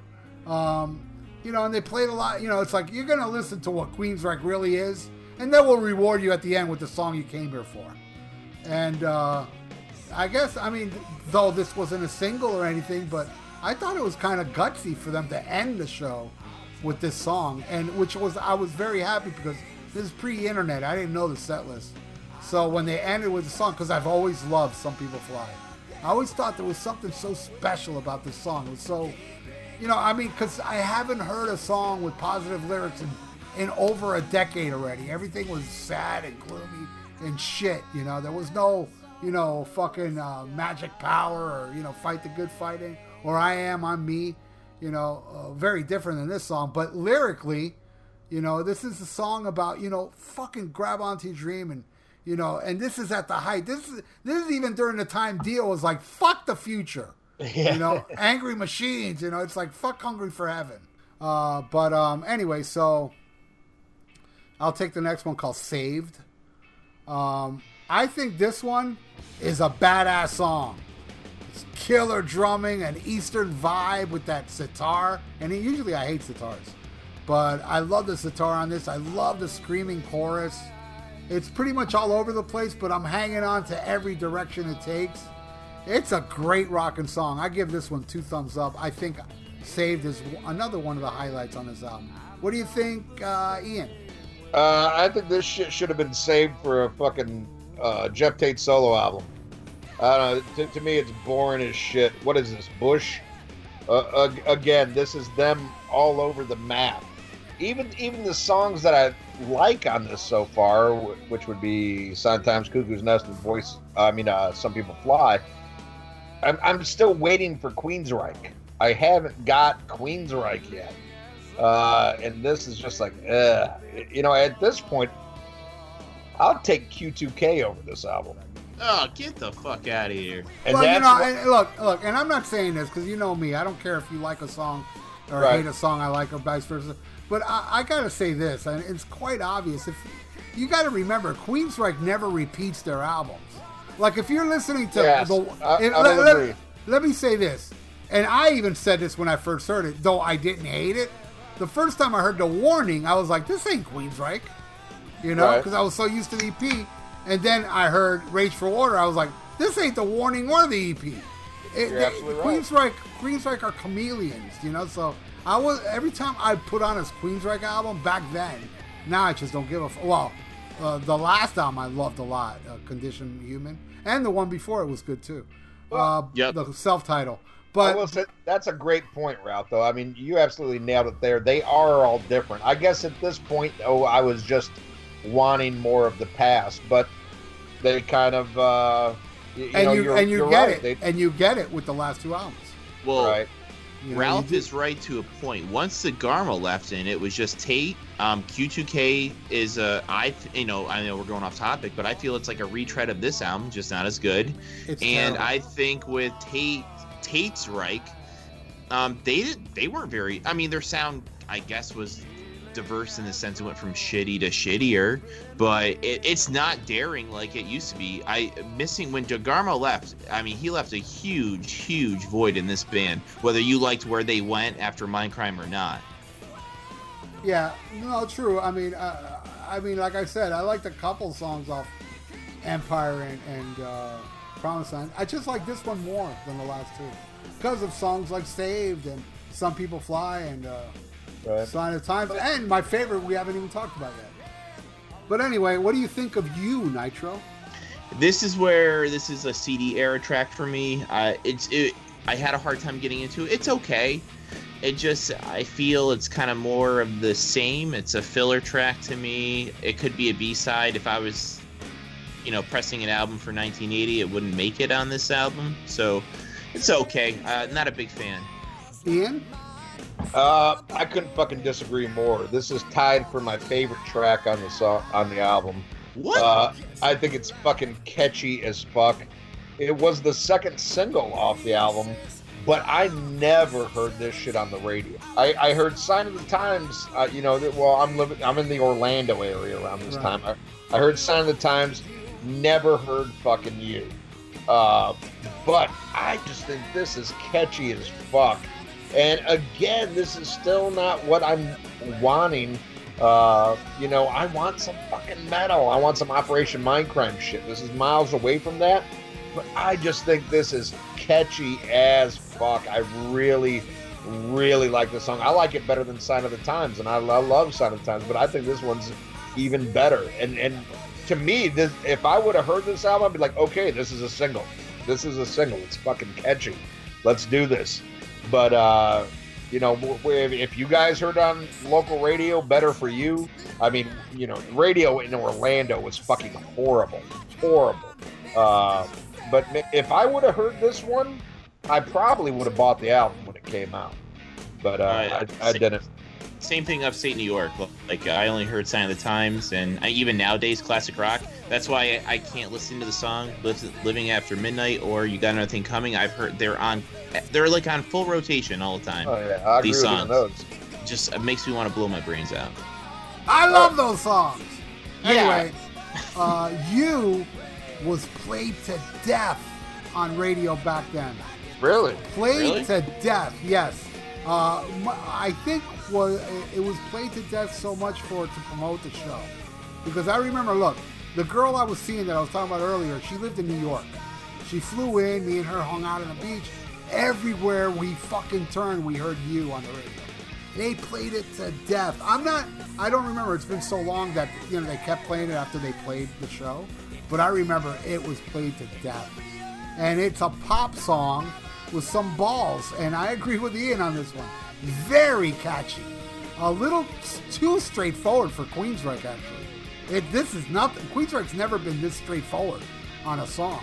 And it stays on one path, and it just works for me. I absolutely love You, Ian. Mwah. Oh, I love you too. The chorus is great. I will say that, though. Upside down, inside out for you. I love that. And I love the way the Scott's playing the drums. Just one beat. On the road. Yeah. Great. Oh, yeah, don't backtrack, Terrence. You already said it sucks. No, I said this to beat us. Let's take this on the road. The three tremors. All right. Ian, what do you think of Hero? Hero. Another goddamn slow song. And another song on this album I love. Very surprised, even when it starts up, okay, you can tell the tempo right away. I'm like, oh God, no. Where is Operation Mindcrime? Where is Revolution Calling? That's what I'm thinking when it first starts out. But then as the song progresses, I was like, fuck, I really like this. And I'll be surprised to hear what you think of it, Ralph, because to me, this song reminds me very much musically of Stone Temple Pilots, which I happen to fucking love, and maybe that's part of the love, but I just love the guitar on this. Reminds me very much of something, DeLeo would play. I really, really like this song, but again, I'm waiting for something different, but I'm going to take the good songs where I can get them, because there's slow songs on here that I absolutely love, but I'm still wanting the metal. But again, a good song is a good song, and I love Hero. Well, I hate Stone Temple Pilots. Other than Vaseline, I like that song. Maybe because I like it up the ass. Okay. But this song is boring. It's not a total suck fest, but it's not great in any shape or form. I think it's a clunker on this album. I could care less for this song. What do you think, Nitro? I'm probably be the glue. I'm going to go between you two guys. I think I never thought of Stone Temple Pilots. I thought it was kind of like an homage to Pink Floyd almost in a way. I'm not saying it's as good as Pink Floyd, of course, but it's definitely a come down from the upbeat whether, I think that song's still fillery, but, compared to how that song is very poppy and then you're like, oh man, this gets like really dragged down. There's times when it's just one of those songs, again, like these last two songs I feel are kind of filling up the album, and it just, again, CD era. I probably, I feel this is a B-side. It feels too Chris DeGarmo soul. It doesn't sound like a Queensryche song to me. I don't hear the, even on the mellower songs or the not as heavy songs, I don't hear the Mack Truck Eddie Jackson bass or the Scott Rockenfield drums. It's not Queensryche song to me. Well, what did you think of Miles Away then? I actually like that song. I do like Miles Away. It's different, but there's enough in there where it sounds more like a band instead of just one, even though it is just written by Chris DeGarmo. I like the chorus, and I like the lyrics a lot. That one's kind of upbeat to me. Like, it's similar to You. I can see where someone might be like, it might be a retread of You, but it's definitely miles better than Hero. But I'm pretty sure I'd rather hear Miles Away by fucking Winger than this shit. Boring as shit. Is this fucking Edie Brickell? What the fuck is this shit? Fucking horrible. Do not like this song. Man, I can't believe I thought better of this album than I actually do now. I am not a fan of this. What did you guys think? Did you like it? Nitro liked it. I don't think it's as lame as Hero, but it's lame. I find it to be a total filler and not killer filler. It's just not a good song. I'll go to the next one. It's called Reach. And I think this song is back on track here. I dig the riffage. It's a good and killer groove throughout. I love the groove on this song. And it's one of my favorites on here. What do you think, Nitro? I would agree. Finally, Michael Wilton steps up and gives this a little bit of balls to this album. He's always been, like, when you look at, for me, like, I've always noticed he's more the metal guitar player, more hard rock writer. Like, he just writes the more straightforward driving stuff. But I love the groove, love the lyrics. This is easily top 3 on the album. Reach has always been and still is one of my favorites from this one. Awesome. You, Ian? I'd rather get a Reach Around from fucking Pearl Jam. Well, that's because you're gay. Oh, well, there is that. Well, I'm gay too. No, this one does absolutely fucking nothing to me. I was getting excited, because I'm looking at the credits and everything while I'm listening to the album. Like, oh, finally Michael Wilton shows up. Okay, maybe this will be good. Maybe this will be metal. Yeah, doesn't do a fucking fiddler shit for me. Well, Andrew Jacobs just PM'd me. He thought you mentioned him, Ian. Oh, yeah, I did say piece of shit. So yes, Andrew Jacobs, you found your way into this episode. Andrew Jacobs, don't write me about Nitro either. All right, yeah. Ian, what do you think? Stop writing Chris Czynszak. He keeps writing Chris Czynszak about me too. Oh boy. Joke's on you. Chris doesn't even know who I am. It's not me calling you, dumbass. Your number's on Facebook. Everybody in the fucking page is calling you, leaving fucking bad messages and just fucking hanging up on you. For the record, I never did. Pussy. And for the record, Tim Bream never give your number out. Oh, damn. All right. Well, Ian, what do you think of the next one, which is DeGarmo's first lead vocals on any Queensryche album? Oh my God! Automatically I'm thinking, like, is this going to be that, like, fucking Eddie Van Halen's "How May I Say"? I don't know. All I want is more songs with fucking Chris DeGarmo on it, because I love this song. This is tied for my favorite song on the fucking album. This is one that is universally hated and made fun of by fans. I love the Beatlesque Elton John piano feel of this. Again, sounds nothing like fucking Queensryche, but a good song is a good song. I absolutely love this one. I mean, if they had a whole album of shit like this, fucking sign me up. I'd buy it in a fucking heartbeat. You know, and Nitroglycerin keeps saying sounds like something off a Chris DeGarmo solo album. Well, who knows? We never heard a Chris DeGarmo solo album. But I tell you what, if it sounded like this, first day fucking buyer. Love it. I love this fucking song. What do you think, Ralph? Oh, man. It's so distant from a Queensryche song, I will admit. It sounds like a 70s song with a 90s production, a total love song at it, almost a power pop song. And I absolutely agree with you, man. I love this song. Awesome. I think it's great.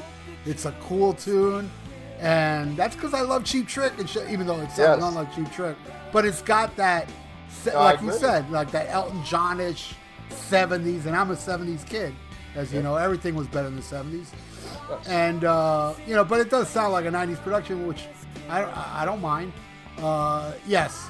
Cool fucking song. I love it. And yeah, it's an eye-opener. I had no idea people were goofing on this song. Weird. What do you think, Nitro? Put it on the board. All three of us agree. We're all rocking around the world, turbo style. Yeah. Love this song. It was, when I first heard it, I'm like, what the hell? I was like, oh, that's not Jeff. And Jeff doesn't even do any of the backups. Jeff is literally not on this song at all. It's definitely Beatles. That's what Ian took the words right out of my mouth. It sounded very homage to Elton John, who to me is the better piano songwriter than Billy Joel. But that's a different argument we can have another day. And very Beatles. I love this song to death. I remember reading Jeff, and I made a point earlier in the episode saying how I feel Jeff sometimes mails it in on some of these songs. And Jeff was even saying when Chris approached him about doing this song, he was so indifferent because this is really a personal song that Chris wrote. But I don't think in the early days I think Jeff would have said, no, let me do it. But he was just like, whatever, kind of. But interesting story behind it. But I love this song. Very, very Beatle-esque. And again, I would love a Chris DeGarmo solo album with shit like this. Absolutely. Me and Ian, first day buyers. Bam. Yeah, I'd buy it too, dude. What? I'd give this song 3 lattes because Seattle. Bam, bam. I love you, Bill. Ouch. All right. Well, what do you think of the next one? Hit the Black, Nitro. Oh, well, I don't know if you guys know this. Hit the Black is actually a song that Justin Childers saw. He thought Queensryche had he was reading the album, was like, yo, Queensryche finally was shedding their silly liberal ways, was excited, and then he heard the lyrics and was like, wait, this isn't about being a black people, and instantly returned the song. Oh! This is my second favorite song off the album. Balls, groove, great lyrics. Jeff is on fire. Fucking love this one. Put it on the board. Bam. What do you think, Ian? Well, I think that's a great Justin Childers joke. Is it a joke? Well, no, it's funny because for those of you who don't know, I recently started talking to Justin Childers again, and he donated to the Rockin' Pod Expo. Ralph said, fuck that shit. I saw his post. Yeah. Return it. He said, fuck that shit. I'm sending his money back. And, I thought it was great that he sent money, but he's like, hey, I only got one request. I don't care what album you do as long as it's not black metal. And by that, I think he meant Living Colour. Living Colour, absolutely. I don't want to hear New Jack City. But Hit the Black. Hey, Scott Weiland called. He wants his megaphone back. But it's okay. It's not a bad song, but man, this is them trying to be current. And you can tell they're listening to radio or maybe radio executives or label executives. Because there's nothing that's Queensryche about this song, but it's total fucking STP. To me, it's not as good as STP. But on this album, I'll take it because it's at least a step heavier. And, hey, Eddie Jackson gets involved. So there you go. All right, Eddie Jackson, thanks for showing up. Not a great song, but not a horrible song, but not a Queensryche song. What do you think, Ralph? Hands down my favorite track off the album. Favorite track. Great heavy track. Everything about this song rules hard, unlike Stone Temple Pilots.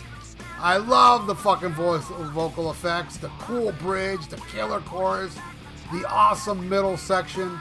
They hit the mark on Hit the Black. This song fucking rules. It ruled from the first time I ever heard it. I go, the first time I heard this album complete, I go, Hit the Black. It just grabbed me the first time I heard it. Now listening to it after all these years, I hear that song come in and it's just like, population greed, the way he's like constantly talking during it. Fucking awesome, man. I absolutely love it. And I would have to say it's in my top 10 all-time favorite Queensryche song. It's got that great Eddie Jackson pounding groove. Imagine if this album had like a better production, like a Promised Land production or Empire. This song it'd be everyone's favorite. It's a balls out song. All right. What do you think of Anytime, Anywhere, Ian? I'd rather hear any other song than this fucking. Oh my god, it's so bland. Now I'm like, really, is this fucking album over yet? You know, because after Hit the Black, which, you know, I didn't hate, but I'm like, oh god, it's such a fucking grunge ripoff. I'm like, oh god, give me something Queensryche, and this is nothing Queensryche. So I'm just like, let's end this shit already. Let's end it. You know, actually at this point, I'm looking forward to the bonus tracks. You know, which I don't know. Do you have those, Ralph? No. Okay. Well, maybe. I do. Name them. I think I own the Sign of the Times single. Okay. Name the songs, I'll tell you. Well, I mean, Chasing Blue Sky. Yeah, I like that song. Yeah. Chasing Blue Sky is the only like really other. The rest are all live. It's from the MTV Unplugged. I do own it. Yes. Yeah, Killing Words I think is on there. Yes, Killing Words. I remember. God, the songs are so good. And Silent Lucidity. Yeah. But anytime, anywhere. Yeah, isn't the cover like kids playing on a playground? Yep. Oh yeah. I have that CD. Around the jar with the ear in it. Yes, I have that CD. Yeah, but anytime, anywhere is a fucking turd. The greatest thing though is it's the shortest song on the album, so that spares me. What do you think, Nitroglycerin? This song is easily my least favorite. I don't like it at all. It kind of, when I heard it, you know, obviously this came out way before Saint Anger, but when I heard this again, prepping for the review, I'm like, this just sounds like a generic, like, 90s riff that Metallica ripped off for Saint Anger. Not saying they ripped off Queensryche, but it's just blah. The only saving grace is it's not 8 minutes long, like Invisible Kid. Right. And it's a filler track. Lyrics are really subpar, which I'm really surprised. Because Queensryche, I feel, always has really well-written lyrics, even if I don't like the songs. Really, just probably, at this point, my least favorite Queensryche song in the whole catalog. All right, well, I want you both to do me a favor. You guys ready? Yes. Can you both look down? Yeah, I'm going to play along. Go for it. All right, so I'm fantasizing now that I'm there, so you can look at these nuts, because this song rules! I love this song! Following a heavy song with another heavy song. It almost sounds like Hit the Black 2. It's got a killer groove. I like it a lot. Look at these nuts. Look at these nuts. Look, I'm fondling them. And I just shaved them. I can't see shit over my belly. Sorry. Oh. All right. Well, you look at them, Nitro. They're smooth. Yeah, you see? Like plums. He's in good shape. Yeah. I was lying. I didn't shave them. I never shave my nuts. Not a lot of hairs grow out of my nuts. There's hair on them, but, you know. I fear if I ever shave them, though, it'll get really hairy. Anyway, I'll take the last one called Spool. This song sounds like it would have fit perfect on Promised Land. And they should have taken out that horrible, direct, disconnected song and added this, because this song is great. And it's a great album ending. I love Spool. This is an awesome tune. I dig it. What do you think? Ian Wadley. I think they spelled this fucking song wrong. They should take out the P, add a T, and call it Stool. Oh, wait. Why? Because you think it's shit? Yep. Oh, look, man. Hey, look down. Hey, Ian. Yeah. Suck in your belly and look down. That's a nice dick. Hello, my old friend. Yeah. I shaved it so it looks better. Or bigger, I should say. Oh my God, Spool. What a piece of shit. I mean, really, should have ended this album with All I Want, and I would have been fucking happy. Actually, they could have made a great EP out of this. they made an EP with like the 5 songs that I can stand, I'll be like, fuck yeah, this is some great Queensryche. But this one does absolutely nothing for me.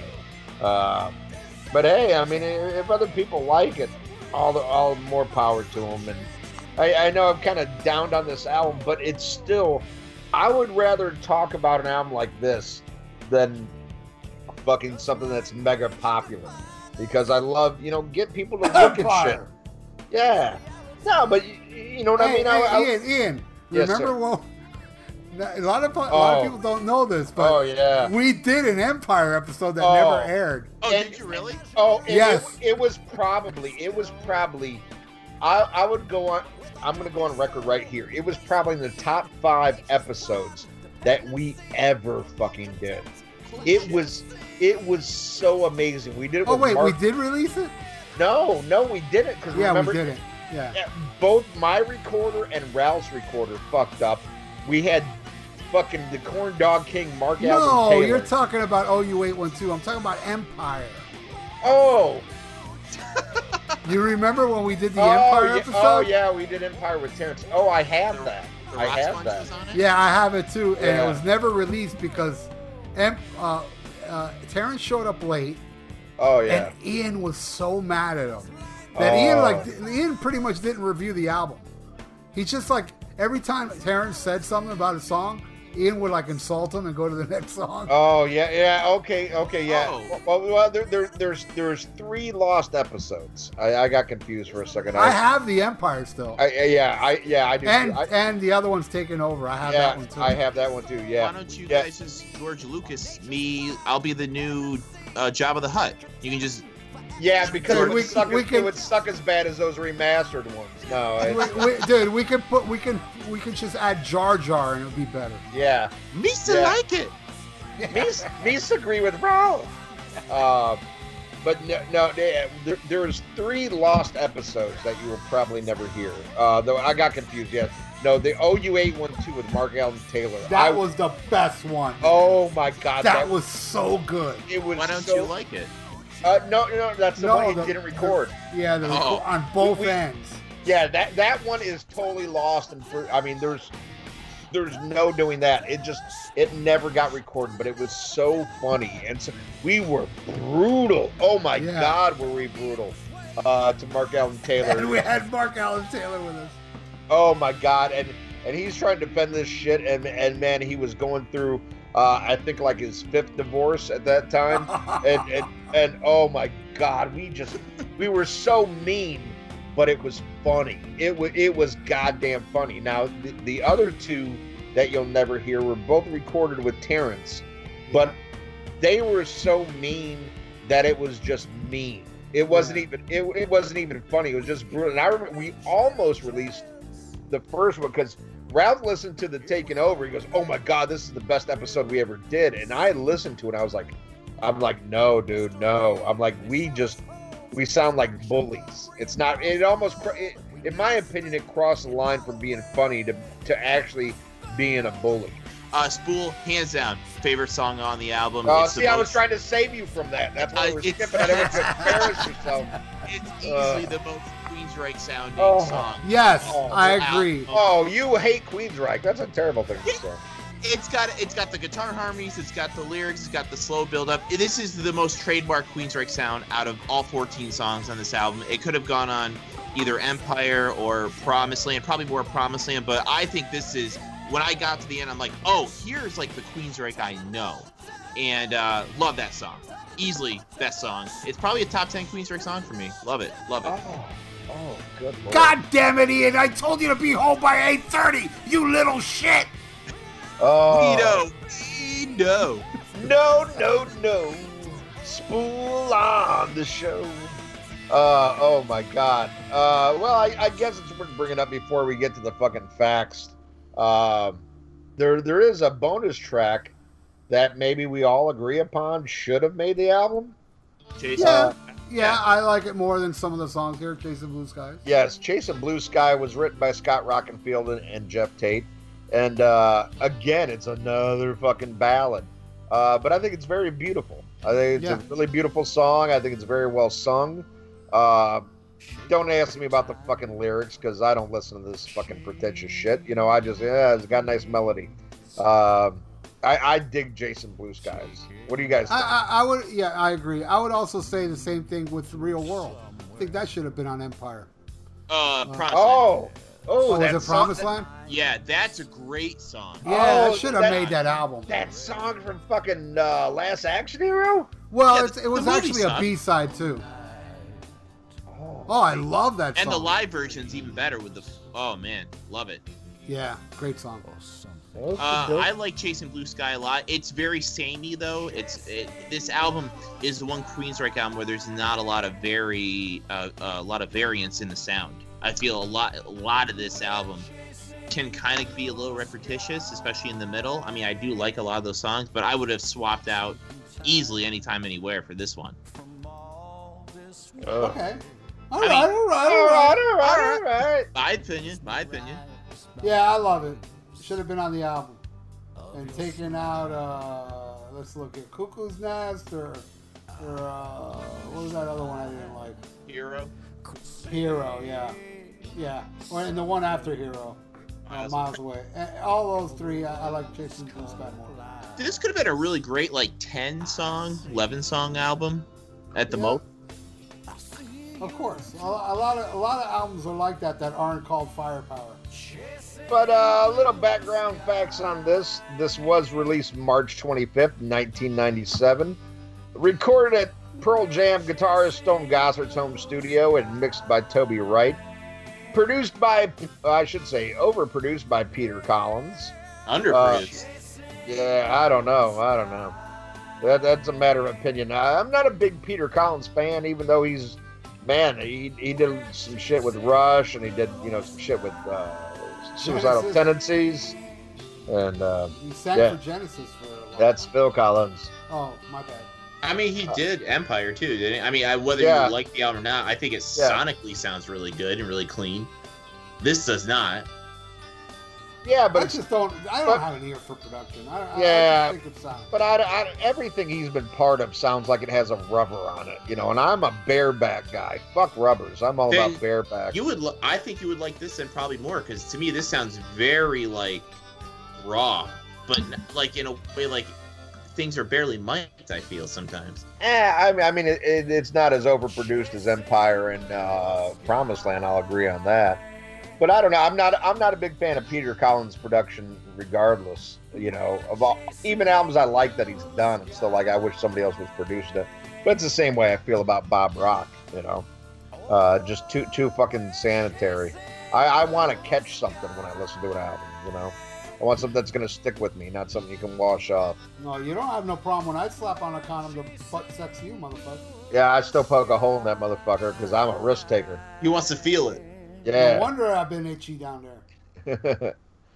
But let's see, where did this make it on the U.S. chart? Made it up to number 19, but quickly fell off the charts. It didn't go gold, but it is what it is, and I think it's an interesting album to talk about. I love talking about Dark Horse Records, and this is definitely one of those.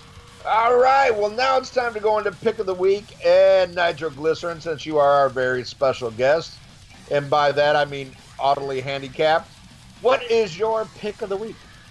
Well, a more obvious one would have been, really making it insane, because it came out the same year. I could have done Cryptic Writings, because we already talked about that. Oh, God. But I decided not going obvious. I'm going deep. So Megadeth recently got Dirk Van Buren as their drummer, who played on an amazing album in 2003, was my intro to real technical death metal, and I'm talking about the band Aborted.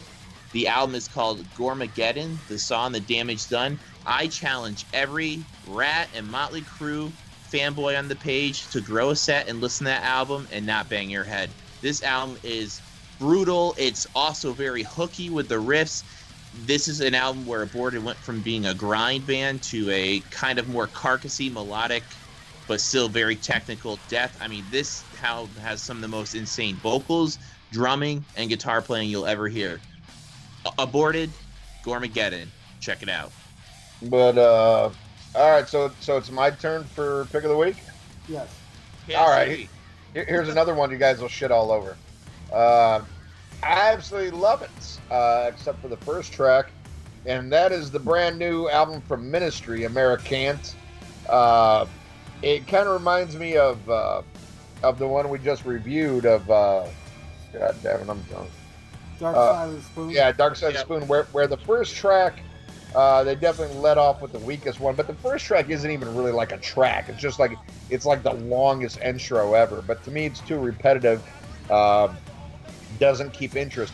But then what it goes into is what I think is the strongest Ministry in fucking years. And I love the way, not only the music and the vocals, but the way they use the samples and everything reminds me of old school Ministry. And I absolutely love it. I know a lot of people like right away, like, they're talking about my president. I don't like it. You know, but to me, president too. Yeah, a lot of the lyrics, it goes much deeper than just fucking Trump. It just goes about government in general, something Ministry has always done. But I'm talking about the songs, and I find them really good, really strong. And I think it's a fantastic album. You know, my buddy wrote me the other day because Mr. X sent him, the new Judas Priest and the new Ministry. And he's like, oh, man, this new Priest is great. He goes, and the Ministry is the best in years. What do you think? I'm like, I don't know, because I can't stop listening to the fucking Judas Priest. And it took me a long time because I just couldn't stop listening to Priest. But I finally took time the other day and listened to the Ministry, and I was like, wow, this is really fucking good, really strong. Musically, lyrically, I think the production is really good on it. Big fan. I love Ministry, and I love shit that is anti-establishment. I think it's very American. I don't think it's anti-American. I think it's very American. All right, well, my pick of the week is, I made a post about it today. It's a very popular album, but I just got to say, it is, in my opinion, the greatest album ever made from a band that's not even in my top 20 of greatest bands ever. And that is Pink Floyd, The Wall, which Mindcrime borrows a little bit of The Wall. You know, the intro to Eyes of the Stranger sounds very similar to The Wall. But anyway, yeah, that is my pick of the week. Pink Floyd, The Wall. No album in the history of music hits me more emotional than that album. It brings me depression, but it also brings me reality. And, you know, when you get, 53 years old like me, and you've experienced death and a lot of fucking horrible things in life, and how knowing that the kid I was, the little kid I was that wasn't into music, only loved metal, if that kid was standing right in front of me now, he'd probably be like, oh my God, look what I turned out to be. You know, that's depressing. So it's like the little kid in me is dead. You know what I mean? And that album really brings it. Especially the line in Comfortably Numb. The child has grown, the dream is gone. And then that emotional solo. I mean, and the whole album, the mother part, it's like, dude, it's like, I don't think I'm ever going to listen to The Wall again when my mother passes away. I don't think I will be able to.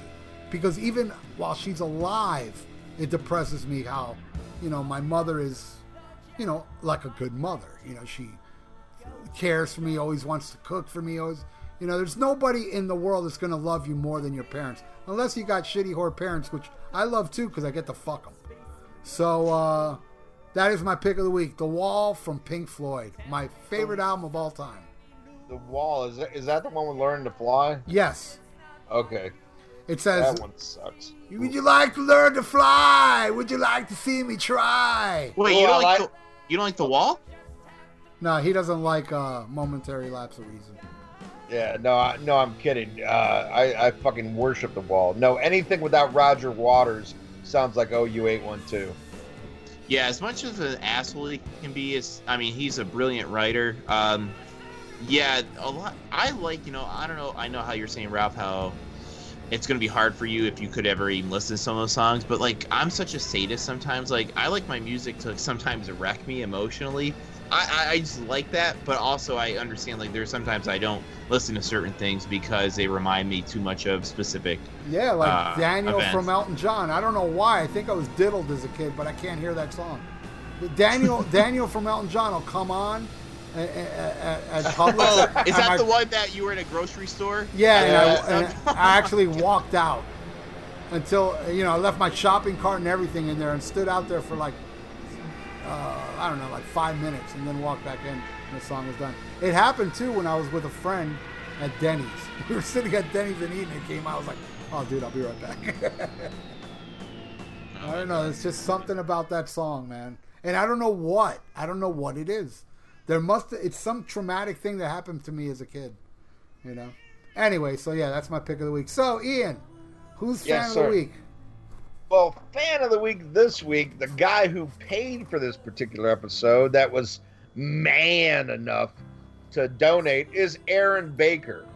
And Aaron Baker is a longtime fan of the show, longtime contributor on the Facebook page. And I want to thank him so much. And he was going back and forth about different albums he wanted to do. And actually, all the ones he threw up were great choices. He threw up? Yeah. But man, when he settled on this, I was like, wow, how awesome is that? Because this is something we already had in place. And you told me, like, someday we have to do this album. Yeah. And we have to have Nitroglycerin on here. So it was like a win-win.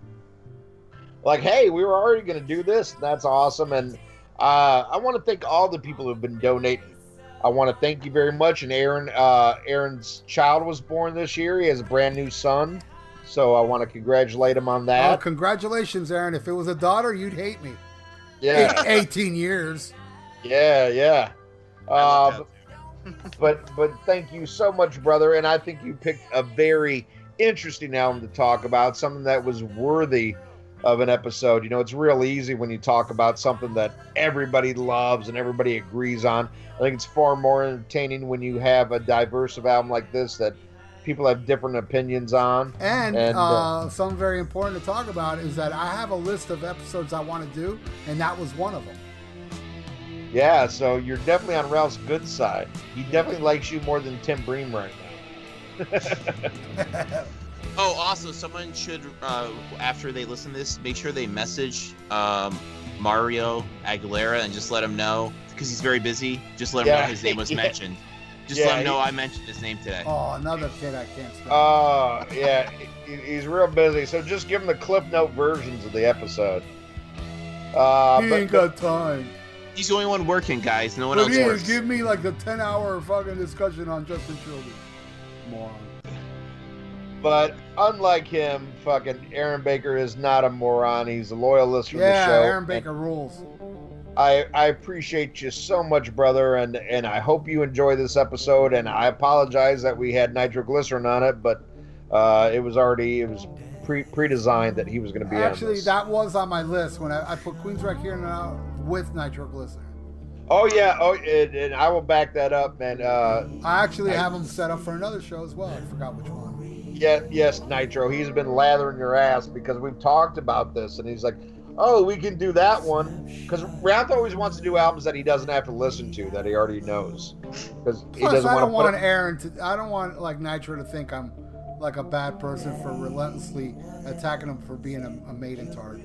Right. That's true. And I'm all joking, but in all seriousness, he's like, oh, he goes, we got to have Nitro on. He goes, whatever his name is. I don't know his real name because he's an asshole. But he's like, that guy. We got to have that guy on for that episode. It was douchebag, not asshole. Oh, my bad.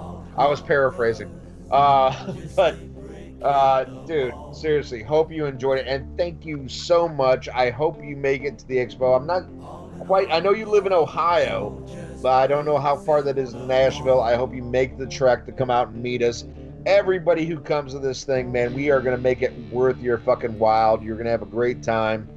But you are our fan of the week. Thank you very much, Aaron Baker. Now it's time to get into the plugs. Earpillar, the podcasting and interview news site. To keep up with your favorite bands or artists and the podcasts or interviews where they appear, go to earpillar.com to find out what we're all about. Listen to The Rock Show with Gully and Joe. Go to all the W's, Gully, GULLYANDJOA.UK, 8 p.m. UK time, 3 p.m. Eastern. The Rock Show with Gully and Joe. Listen to it, don't be a cunt. Hey, rock music fans. This is Terrence Reardon of the Terrence Reardon and Friends Audiovisual Podcast. Join yours truly as I look every week at a different classic rock or metal album that had a major impact on my life, and I'm usually joined by a friend or two or 10, and we talk about nothing but great classic rock and metal. And there's no country or Sammy Hagar or rap on the fucking show. That shit is frowned upon with yours truly. So if you want a great classic rock audiovisual podcast, tune on in to the Terrence Reardon and Friends Audiovisual Podcast. New episodes every Monday, exclusively on YouTube. Are you ready for the hottest new podcast out there? Check out the Vieira Vault, featuring none other than Dr. Fuck Ralph Vieira. You will hear personal stories and personal songs from the vault. There ain't nothing else like it.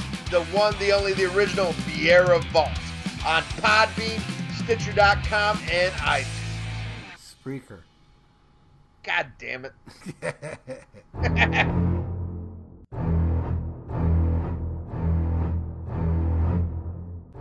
Tired of your long commute and boring workday? Well, join Brian Davis and his gang of movie buffs as they talk about a different movie subject every week on Damn Good Movie Memories. We discuss movie themes like our favorite movie villains, favorite soundtracks, and worst movie remakes, and much more. Check us out on iTunes and Podbean at damngoodmoviememories.podbean.com. From New York. Hey, hey, hey, hey! What up, bangers? From North Carolina, Skitter Pal Meow Meow. this is Bushy. And the Mountain. Tune in every week for your listening pleasure only on The Plug with Bushy and the Mountain Man. You can find us on Podbean and iTunes. Thank you very much. Hey everybody, I'm Aaron. And I'm Chris. And we're from the Decibel Geek Podcast. And if you love this...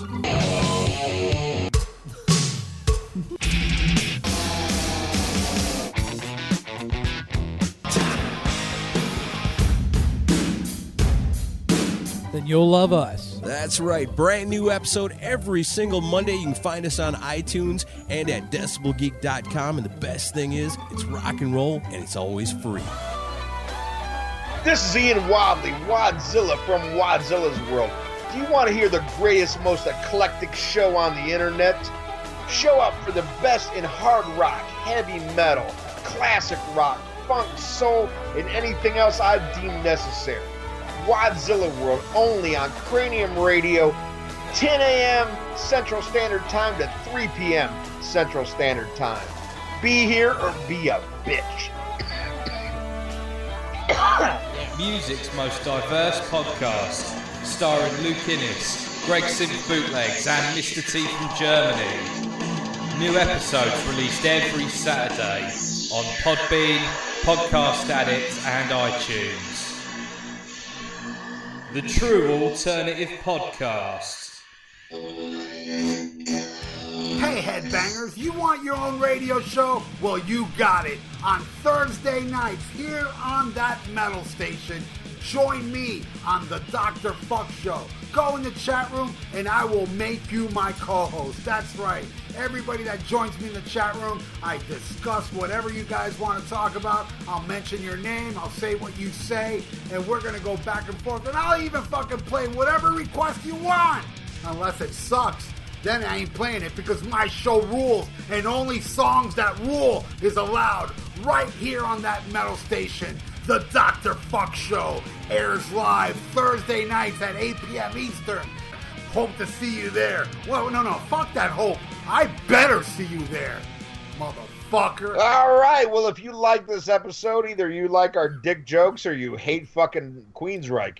Either way, come back. We promise not to talk about a shitty Iron Maiden album or to have nitroglycerin back on. So that means a great fucking episode. Oh, I'm not going to listen. Ah, son of a bitch. What are you, Wang now? No, wait. You guys forgot. You guys forgot the Kiss news this week. Oh, fuck. Next week for sure. Oh, yeah. Find out exclusive Kiss news next week on the Rock and Metal Combat Podcast. Wow.